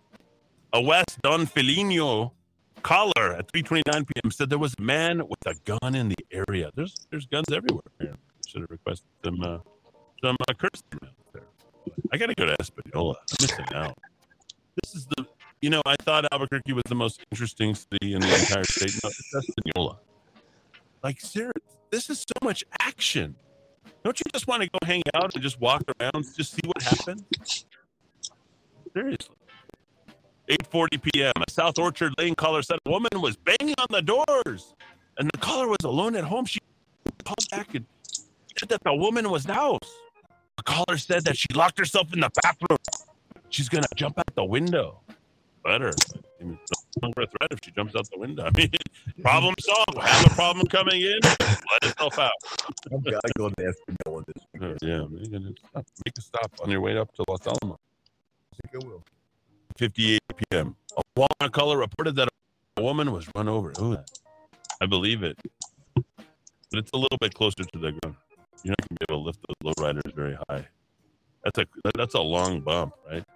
With the hydraulics, no, popping it up, they run her over. A McDonald's caller said a shirtless man was yelling and screaming and giving everyone the bird. Is that a box of McNuggets or what? The bird? Oh, you mean the bird? The bird is the word. 5:38 a.m. A caller reported that there might be a dead body near the Dreamcatcher Cinema up the road. Ooh, that's not good. The Dreamcatcher's at the top of the hill there. Before you throw a cruise between Sonics and Sonics. Did you know that? 4:31 a.m.